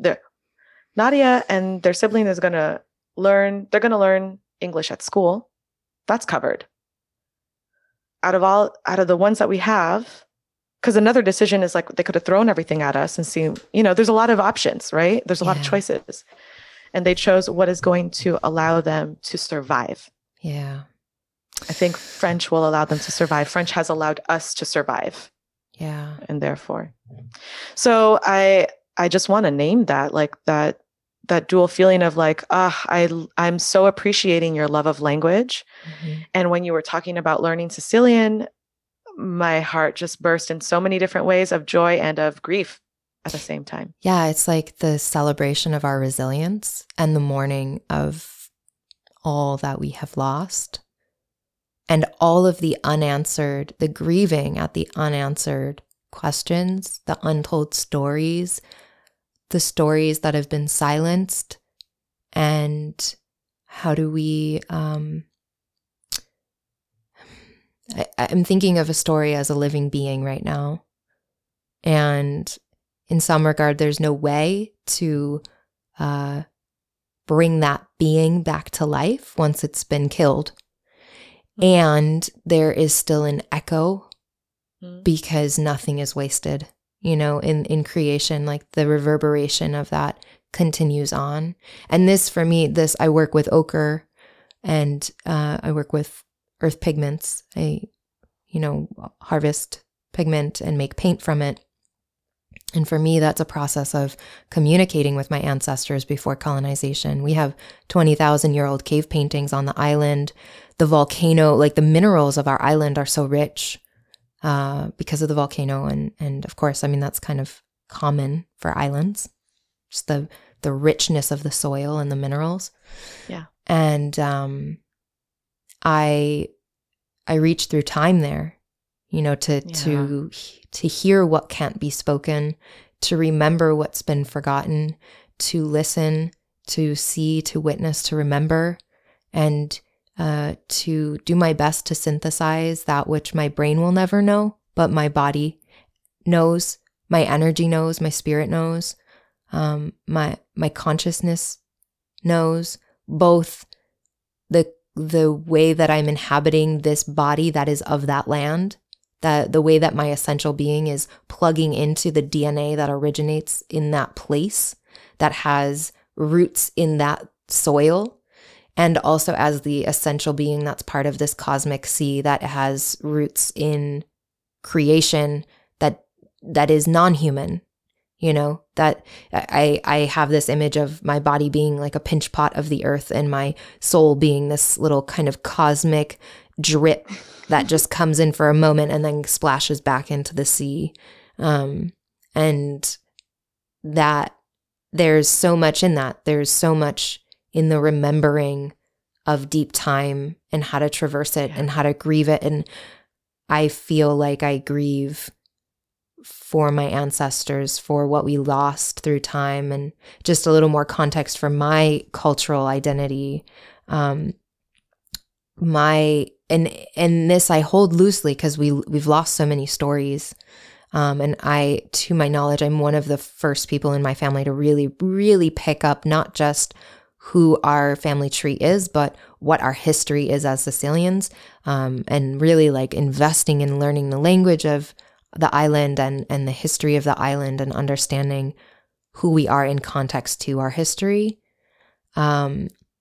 So the theories that I know of are that the indigenous people of the island migrated inland when the first waves of colonization were happening.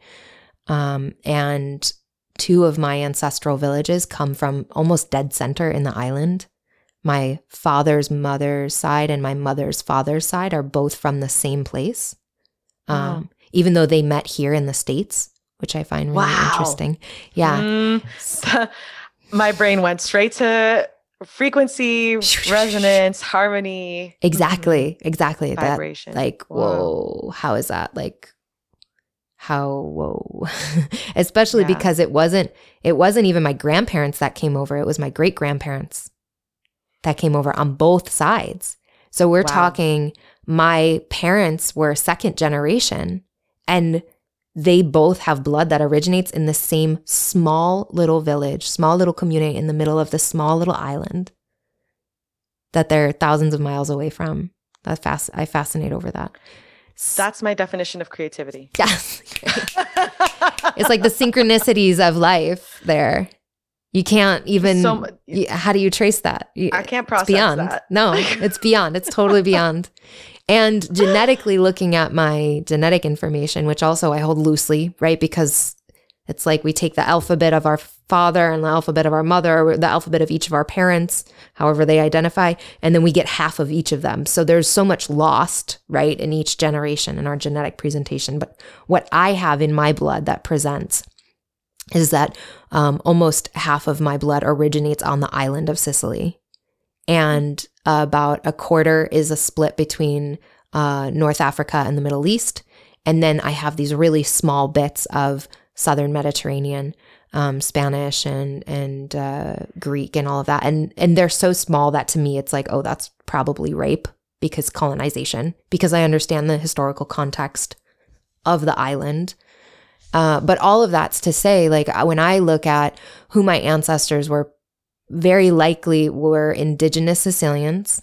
I likely had a fair amount of Arab ancestors when the island was under Arab rule, and then had probably a large history of rape.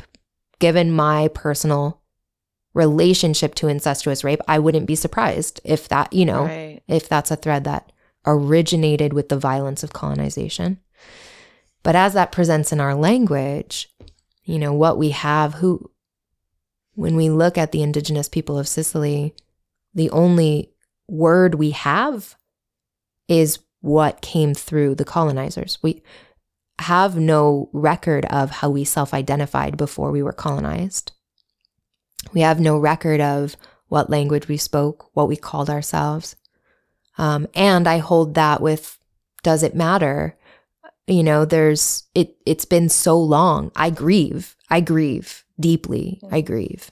And I listen.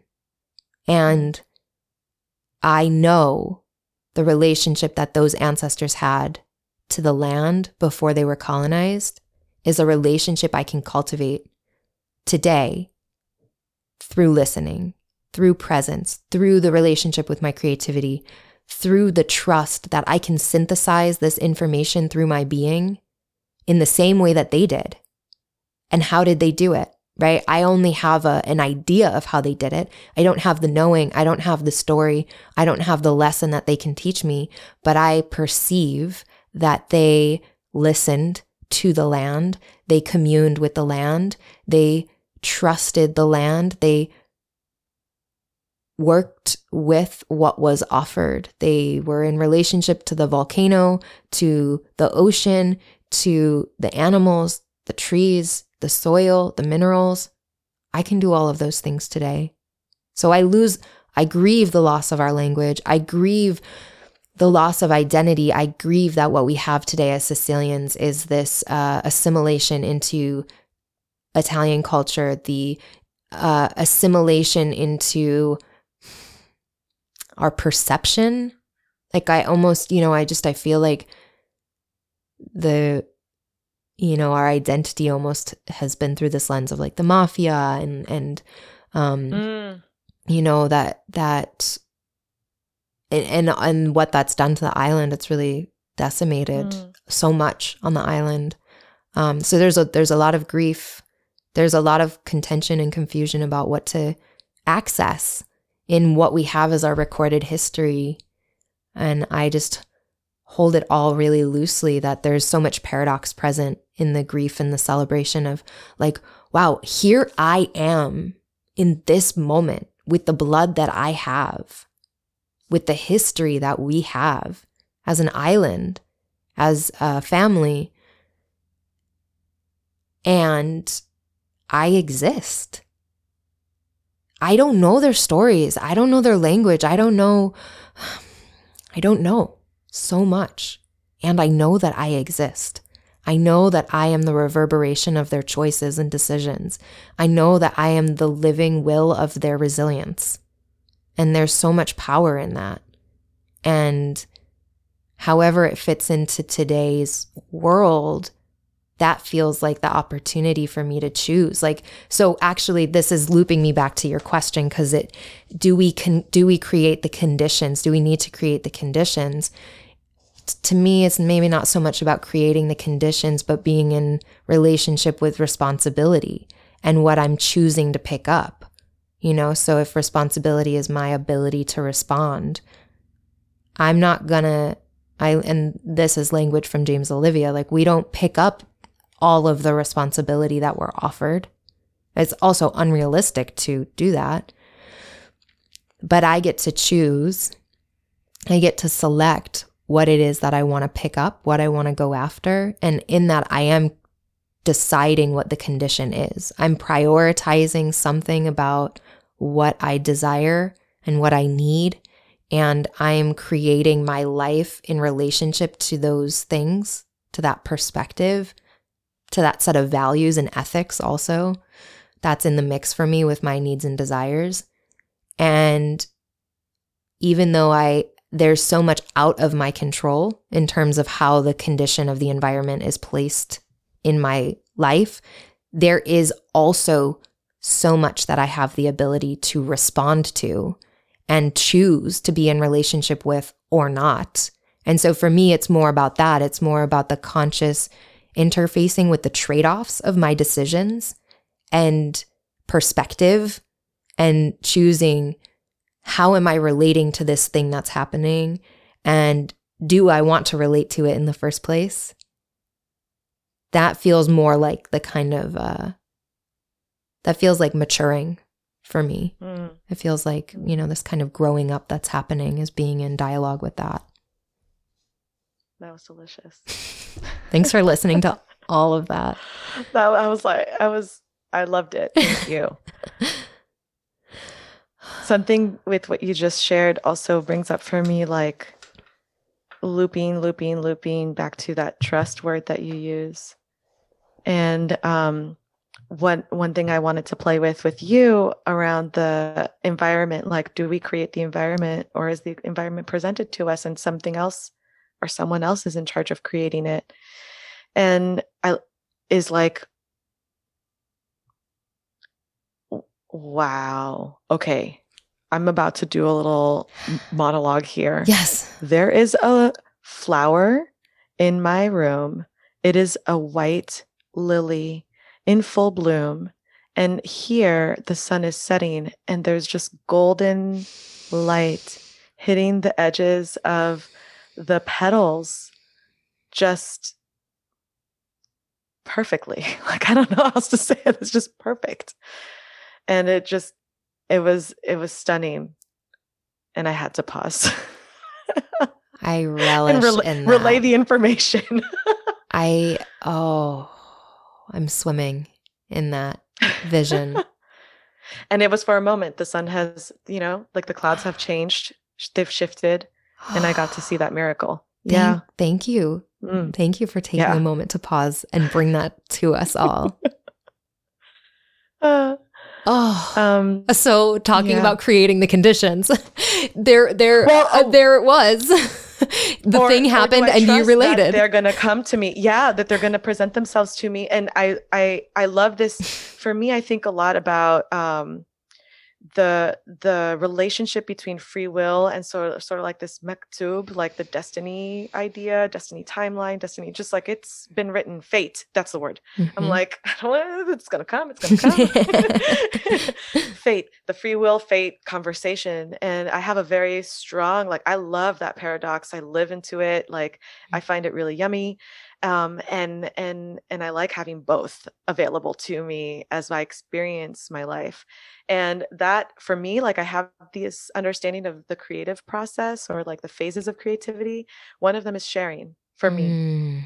And so, because to me, like whether it's that we've created a thing and now we present the thing to the world or to a friend or to a beloved one or whatever, that it's, or even if it's, I've created this thing and now I will share it with myself. Even like a meal can be that way for me. I live alone.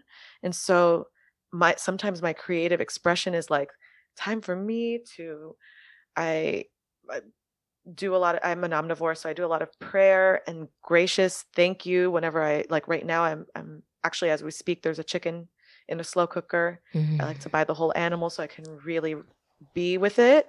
And so I'm just like, thank you. And I'm just sort of in that mode as I'm putting together the environment, understanding the sacrifice that this being had to go through in order for me to survive and live, right? All these little things. Then afterwards, I'll get to share that creation with me, In this moment, I had the gift of getting to relay to you my experience of that miraculous moment of the sun hitting the flower petals in what I consider just the right way, right? And so whether you like flowers as much as I do or not, you might hear like that relationship that I just got to have with the sun, with the clouds, with the flower, with the vase holding the flower, with you and anyone else who's made it this far.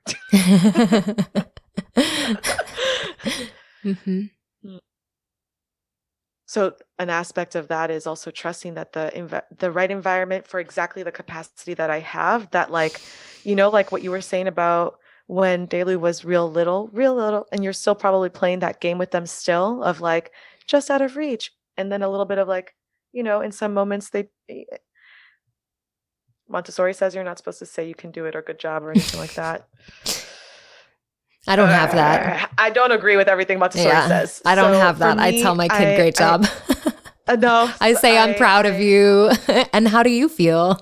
Well, yeah, no, I try to lead with that. I usually, because I think it is important for me, in that educational environment, one of the seeds that I want to plant is that like self-reflection. And that's me up to my own shenanigans, right? Like that has nothing to do with Montessori. Like I took that information. I was like, I'm going to do it like this. This is what I want. Yes.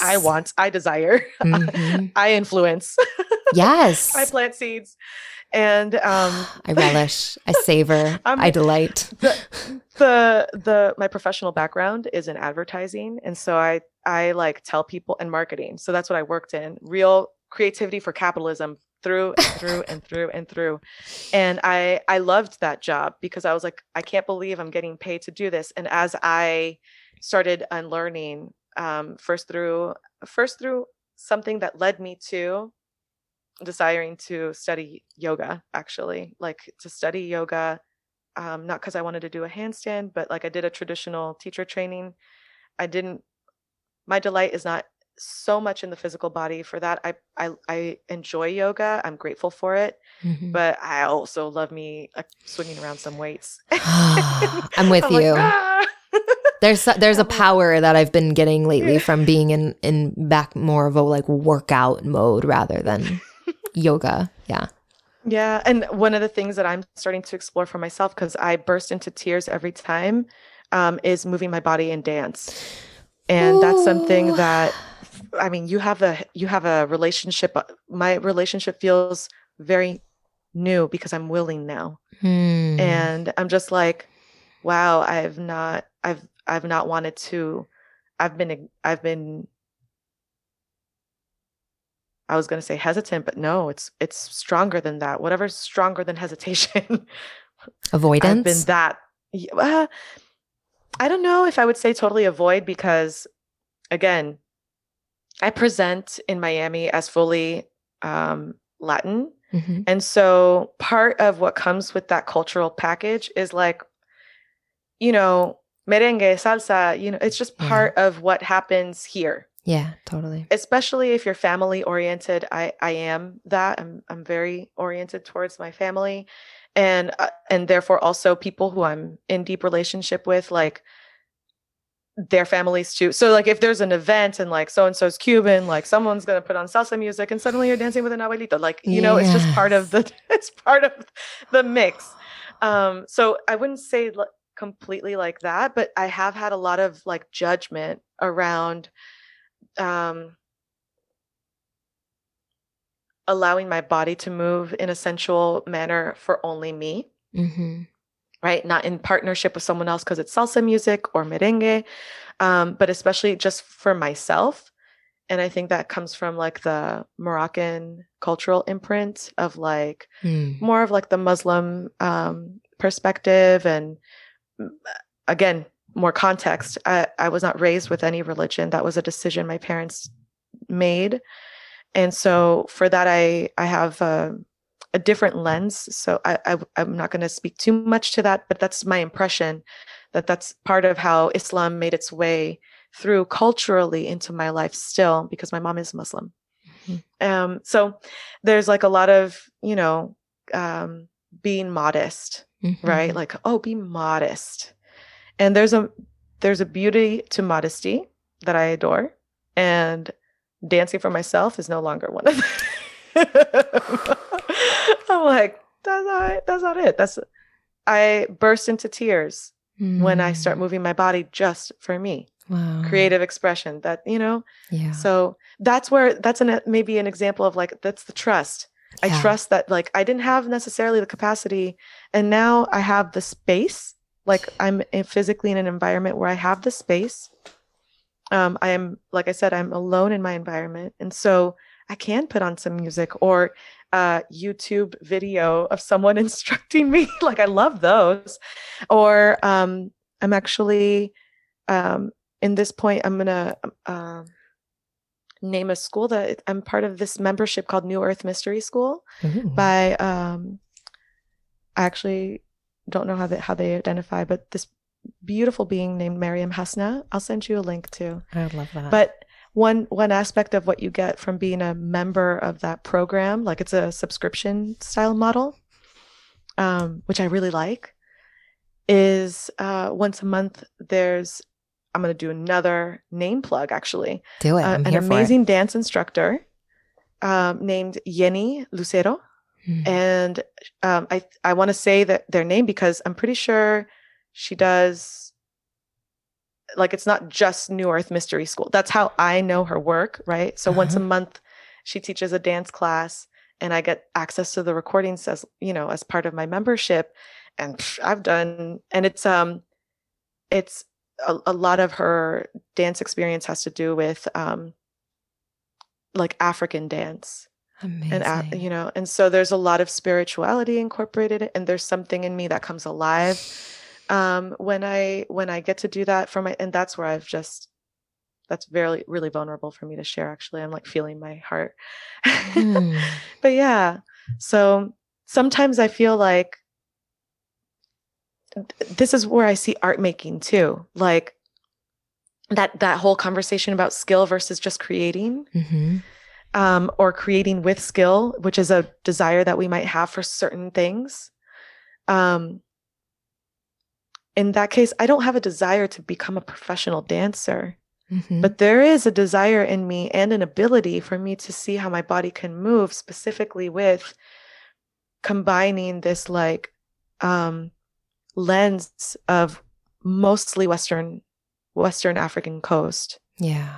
and the cultures, the like richness of the cultures that are there. And I'm grateful for Yenny because she brings in a lot of the history too. Like, okay, we're going to do this move. It's from here. This is and she brings up who she learned it from. She gives a lot of context. Wow. And so that allows me to interact with the information of me, how I move my body. And maybe graciously, maybe not. I don't care. Mm-hmm. Like how I move my body in that moment. And I just, something else is up, like my creative expression gets expanded. I tap into my creative being, like being creative. And I get to trust that I'm reaching for something and that someone or something has made the exact right conditions for me to go after it, right? And now you've made the choice to go after it in that condition. Mm-hmm. I'm swimming right now in your words. Like they're a whole ocean around me and there's so much percolating. Yeah. Like, so one of the things that I went with you on was this, what I'm seeing is two DNA strands coming together and the like expression of that Latin movement. And also like I've done a little salsa and I've as I was healing and couldn't go back to competitive dance, I worked my way through a lot of other styles of dance and just would take classes and kind of explore and just to keep my body moving and communicating in that language of dance. And so I know that like it's so rooted, it's so grounded, it's so sensual and it's relational, but in the relationship, like my experience of a lot of partner dancing is that it's relational to the self first and foremost because it is built by trust. Like you got to have that relationship with your partner to be able to trust. And okay, I could go off on a whole tangent there, but anyways, so I'm hearing this this kind of merging and it sounds like you're synthesizing some of the contention between these two vastly different perspectives, which to me, I feel in this reality, paradox is where we see truth. When these two opposing ideas that feel like there's no way they could both coexist, do in fact coexist. And in the space between how they're coexisting, to me, I see the window into truth. And I'm hearing that, like and how dance is the mechanism through which you're synthesizing the friction and finding harmony. And it feels creative to me in this multidimensional way that not only is it a creative act, but it's also it's healing. Like I have a visual right now of your DNA coming together and something new is being synthesized in your genetic composition, and that act of creation, the evolution happening in that choice and the reverberation you're creating forward through that, the mending is really beautiful. And I have more things to dig at around how I define creativity. Just like you brought up sharing, that feels really important for me. And also this aspect of, deep time is a phrase I use a lot. And for me, creativity is this portal into time and how, how we experience this multidimensional reality in this moment.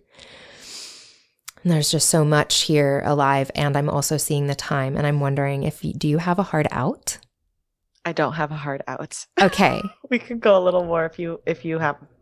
Okay. I do have it. I have a little bit more time. I also have I have a few, like one of the questions that I normally ask is what does creativity mean to you? And so I feel like that's what this whole episode has been. So that one we don't need to answer. And the other ones. No, actually, what I can share is I can share like the stages that I've come up with for myself in terms of how I interact with the creative process. I would love that. So the one that I like to start, we'll start with sharing actually, but I usually end with that one because I think it makes it works most linearly in this way for folks to follow. But let's mix it up. Maybe it's a circle sharing, today. Yeah, I see it as a cycle, right? Let's just name that first. It's very circular for me. So, and I also see that for me, I feel and live that you can be in multiple stages or phases at the same time in different aspects of your creative life, right? So we are all of them all at the same time, and I've noticed that there's like a cadence to it, and those are my observations. So sharing is important, and for the reasons why I shared, right?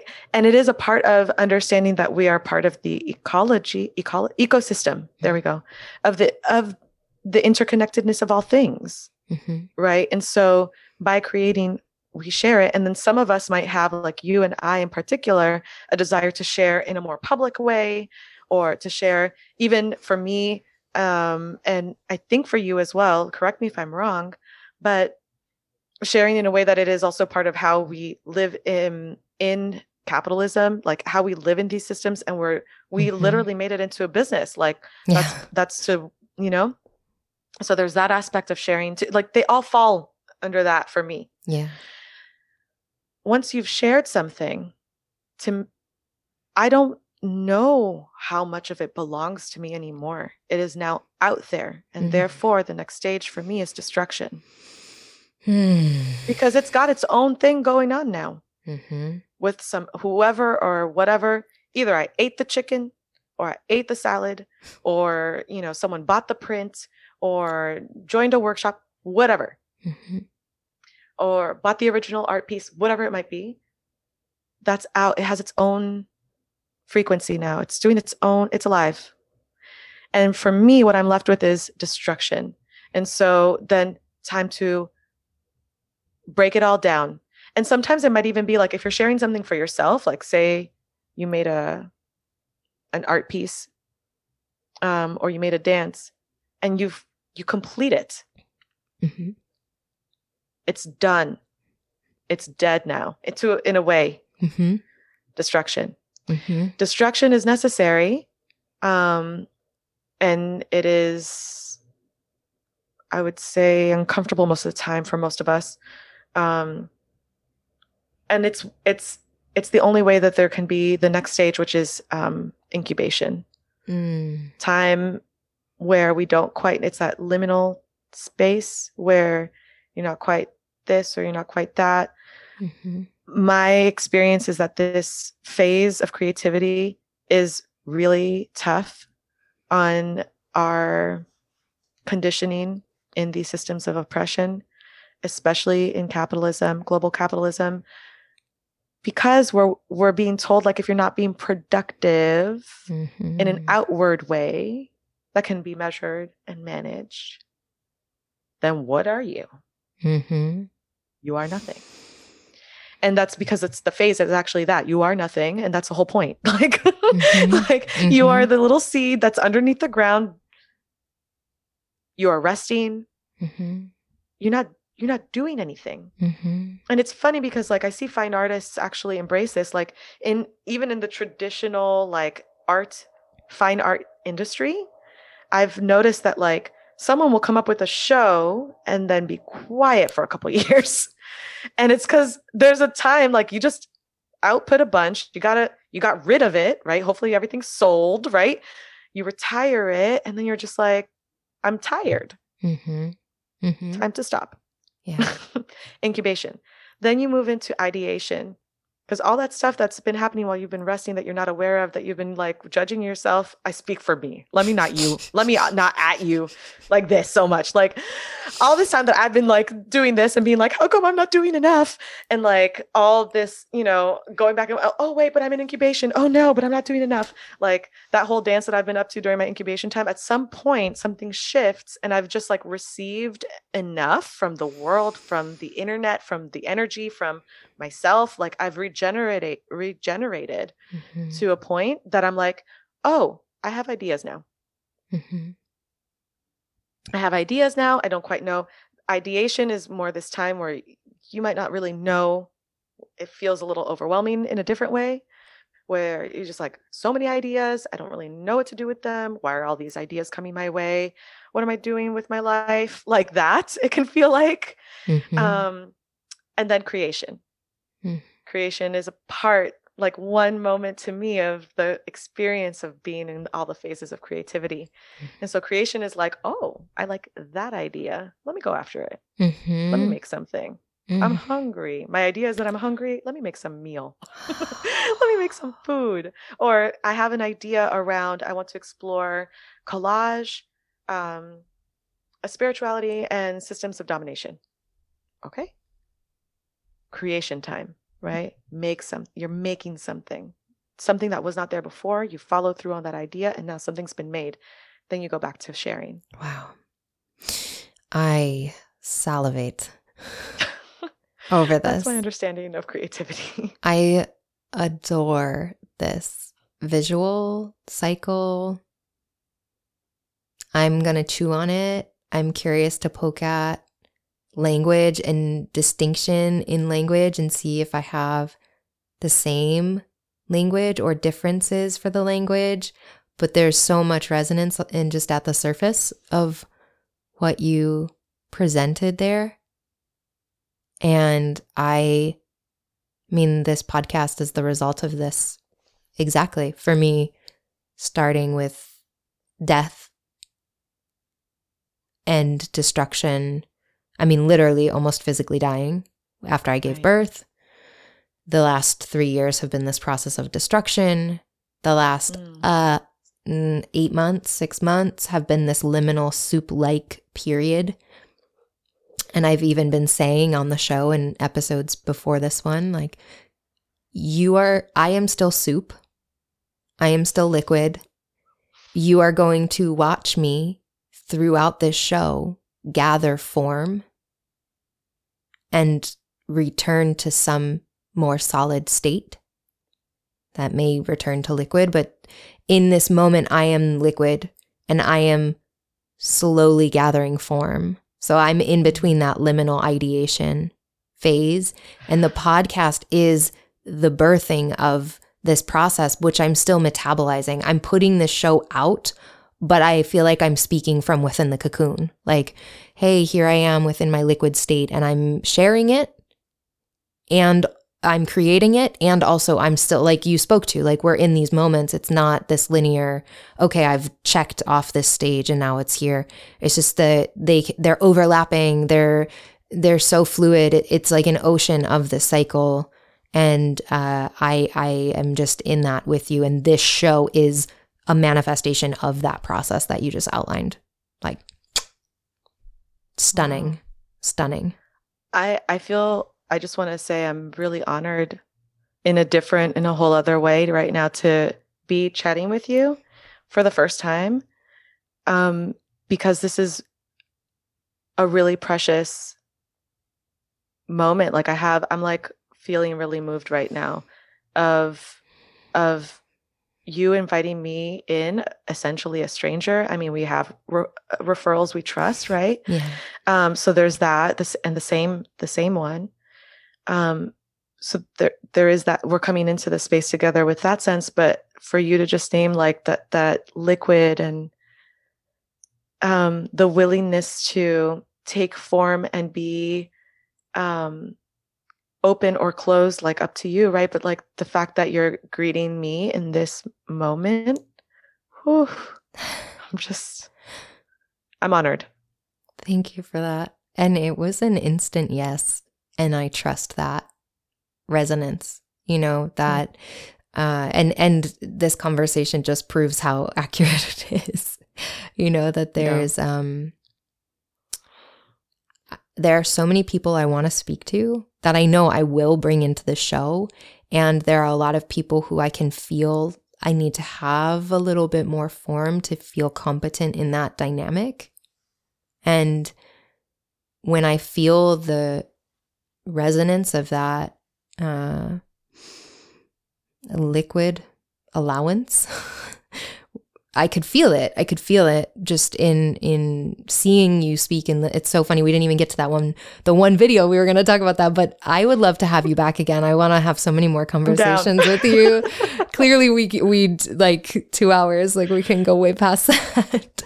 Yeah. But I just feel I could feel the resonance and the allowance. And I'm just in that, in my transition into the creation, for me, it is about trust. And trusting that the patience and the steadiness and the when I'm inviting somebody into this space to follow the internal mechanism that's pushing me here or there, and trusting that the people who arrive in this moment are gonna, if I'm listening to that mechanism, it's gonna be the perfect for that moment conversation. And every conversation I'm having, they're all getting scheduled really organically. There isn't struggle. There hasn't been yet. It's just been it's been like flowing on a river. And you just, you were just like in the river. You were just in the river already. It was just like, of course, like you're already here. And I'm just aware of the fact that you're in the river, but you've been in the river all along. And I feel that kind of, in the community, it's so funny. A lot of these guests, we've all had some connection point through James Olivia and Nick Strack. So there's something constellating there around that, and just noticing the trust that I have in those two and how I feel in relationship with them, and hold with such high regard how they move in the world and who they resonate with. And just, you've been in the river all along. And I'm so grateful to be aware of the fact that we're in the river together. Let's swim. Let's play. Mm-hmm. Yeah. You got more questions for me? I want to do. be aware of your time. I know. I want to be aware of your time too. So maybe we can just move through them like as quickly as possible.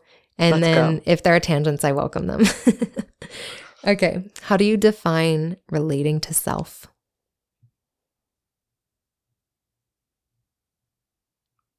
Multidimensional. Oh, I love that. Yes. What one life skill do you think could dramatically change our culture if we all personally attended to it? Oh, I love that question. I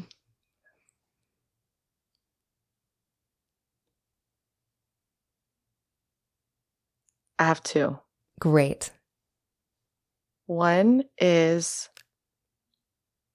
the skill of love. Hmm. And two is the sentence, no one is disposable. Ooh. Oh, yeah. And those two can dance plenty. Oh, plenty.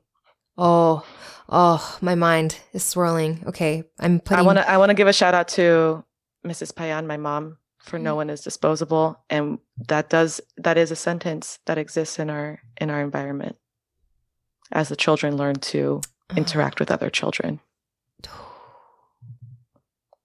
So beautiful. Community care is very, very important. Yes. Yes. Yes. Oh, we're going to have more conversations about that. I chew. Okay. What do you make space for or effort towards every day? Creativity, creative expression. That's my every moment of every day. I'm reaching for it. Yes. It reaches back. Yep. Yeah. With you. What type of world are you creating?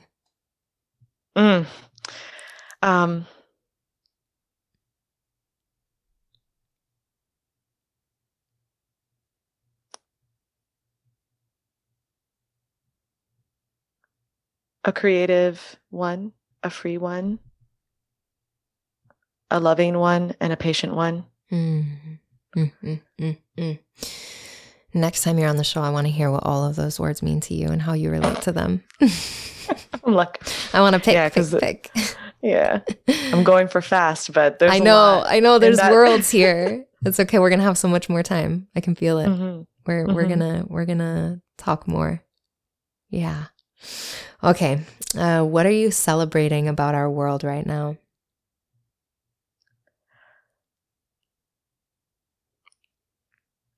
The word that comes to mind is life. I'm celebrating life, which includes death, but I'm celebrating life. Yes. Mm-hmm. Yes. The whole cycle. Yeah. With you. Okay, last one. What do you want to leave listeners with today?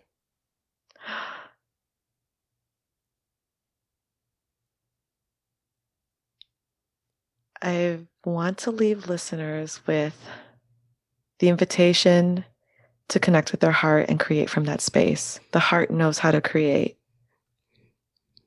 Yes. Okay, how can we support your work, interact with your work, follow all the things? So I appreciate the question. NadiaPayan.com is probably the best place to see what I'm up to, because I'm in flux right now with what I have to offer as I become more involved with the school too. And I'm Nadia Payan on Instagram. That's basically it. Oh, I'm on Clubhouse too, if people are into that now. Is that a thing that people are talking about now? I'm on Clubhouse and meditations there. Oh. I also have a membership community called Aligned Visionaries. So yes. Yeah, all that info is on NadiaPayan.com, but yeah, I'm doing some things. Find me on the socials. I love that. I love all of that. I have a Clubhouse. I don't know how to use it. I don't know what's going on there, but I have one. Let me know if you are interested, and when you have capacity, I'm happy to walk you through. Someone did that for me, and it was, again, this is what sometimes community care is. This yes. Oh, you just need to know how the Clubhouse works. No problem. Let's do it. We'll schedule a time, take 10 minutes, and I'll walk you through all the little things. Oh my gosh, that would be amazing. Thank you. I'm happy and then maybe we can lead a conversation there. I would love that. That would be fun. I now have a club called Aligned Visionaries on Clubhouse. Sweet. So everyone find it. And my business partner and I have been like, okay, let's find people to collaborate with, to bring on, because yeah, we're out here doing. There's so many of us doing this type of work, Yes. And so many more of us that are looking for those of us who are doing this type of work. So yes, this is not a me versus you scarcity situation. This is let's go, whole team gather, Voltron moment. Yes. I mean, to me, this is truth. This is the reclamation of our liberation. It's us together. We don't exist in a vacuum. Our liberation doesn't exist in a vacuum. Our prosperity doesn't exist in a vacuum. We are here together. And through that connection, we thrive. We synthesize so much more together than we can on our own. There's a possibility of a world where we understand our self-individuation and our collectiveness. Yes. Maybe that was my answer for one of those other questions, but yes. And also where we can savor our similarities and celebrate our differences. That, it's the yes and it's the paradox. Yep. Again, always coming back to it. Okay, this is one more question. It's a little bonus question. This isn't a thing I ask everyone just because it hasn't come to my mind before, but I'm really curious if you have a term that you love to be called, babe, or for me, I love when people call me sir, or I really like my guy lately. I really enjoy king. I'm curious. I also like babe. So I'm curious if you have any of those words that you enjoy being called. I do. I love when people call me Nadia. Great. Like, I'm serious. Like, I love it. I think it's cool. Like, some people don't have this love affair with their name, but I totally do. Oh. And then I also love to be called friend and beloved. Oof. I I'm super love into knowing those. that. Mhm.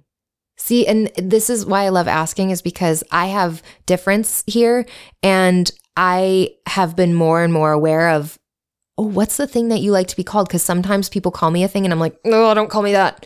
And like, actually, beloved is one of them for me, that I don't like to be called beloved. I used to love it, and I have a difference with it now because of certain people who called me that, and that it just was like, it just took it somewhere else. Lived experience. Yes. Yeah, exactly. And so now it's like, oh, I wouldn't have gone for that word. I love knowing that you're going to receive that as really feeling seen and supported and cherished. That, I celebrate that. Mm-hmm. I celebrate our difference here. Yeah. No, that's really, I hope that you keep asking this question, because that was really fun to end on. That's really awesome. cool. Awesome. And can we just notice that through this conversation, I feel like there was still so much more similarity than difference. And I want to keep picking, because where's our, so we just came to one. Okay, you like to be called beloved, and I don't. But actually, a lot of what you presented, I'm like, I don't have a difference. I have a curiosity, and I think that I might be more aligned than at first glance. I'm going to chew. Can I offer something up here? Yes, please. We have a lot of difference in our lived experience. Yes. And I think that that's something that it's so important, and people downplay it, but lived experience really informs how we can show up in that collective care ecosystem. Yeah. Because there's going to be certain people that when they hear you talk about your lived experience, they're going to be like, I have through lines that connect with that lived experience. And there's going to be certain people that, and I've seen it, and it's not that like they'll never end up in both of our spheres, is that that's what abundance really is, right? Is that through our lived experience, our gifts, our wisdom, and also the skills, right?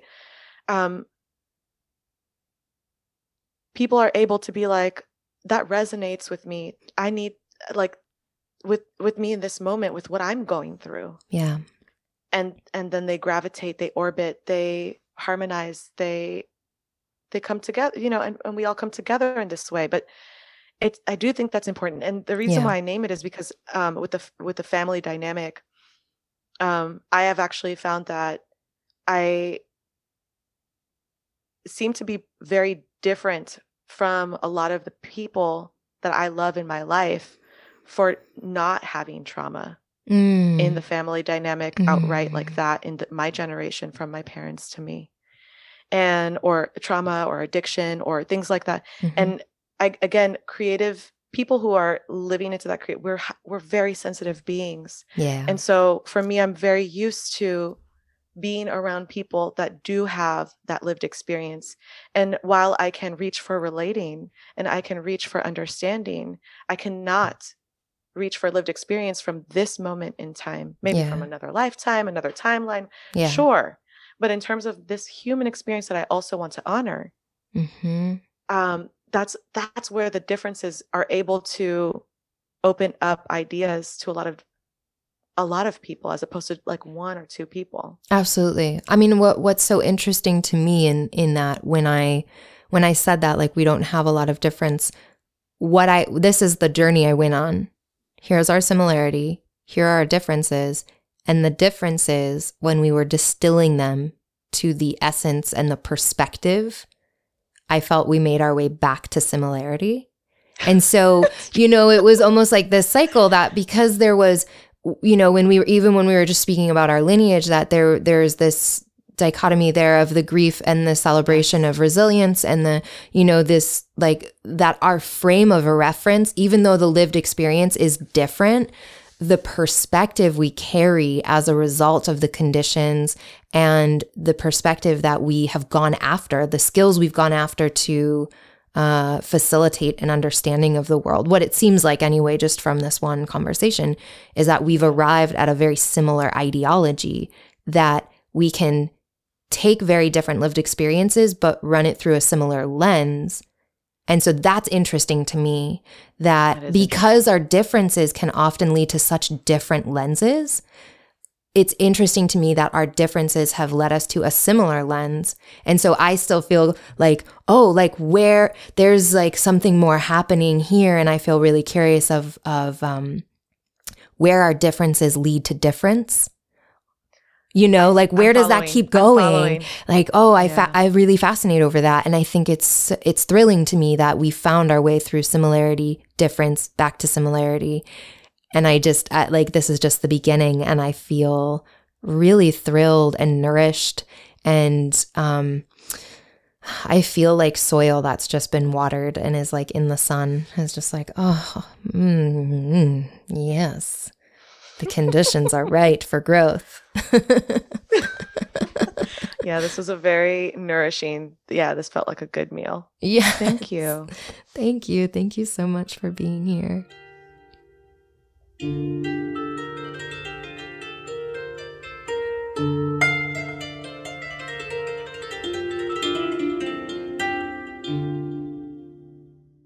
Now it's time for Creatively Exploring, your opportunity to digest today's episode through your own creative expression. Today's question is a simple one. Feel free to get a pen, pause the show, get a notebook, get your phone out to make some notes so you can return to this whenever you have time, or get set up to answer right now. 5 minutes, 10 minutes, whatever you've got. This week's question is, at this moment in my life, how do I define creativity? I think that's such a fun one to get into, and I would love to hear your answers.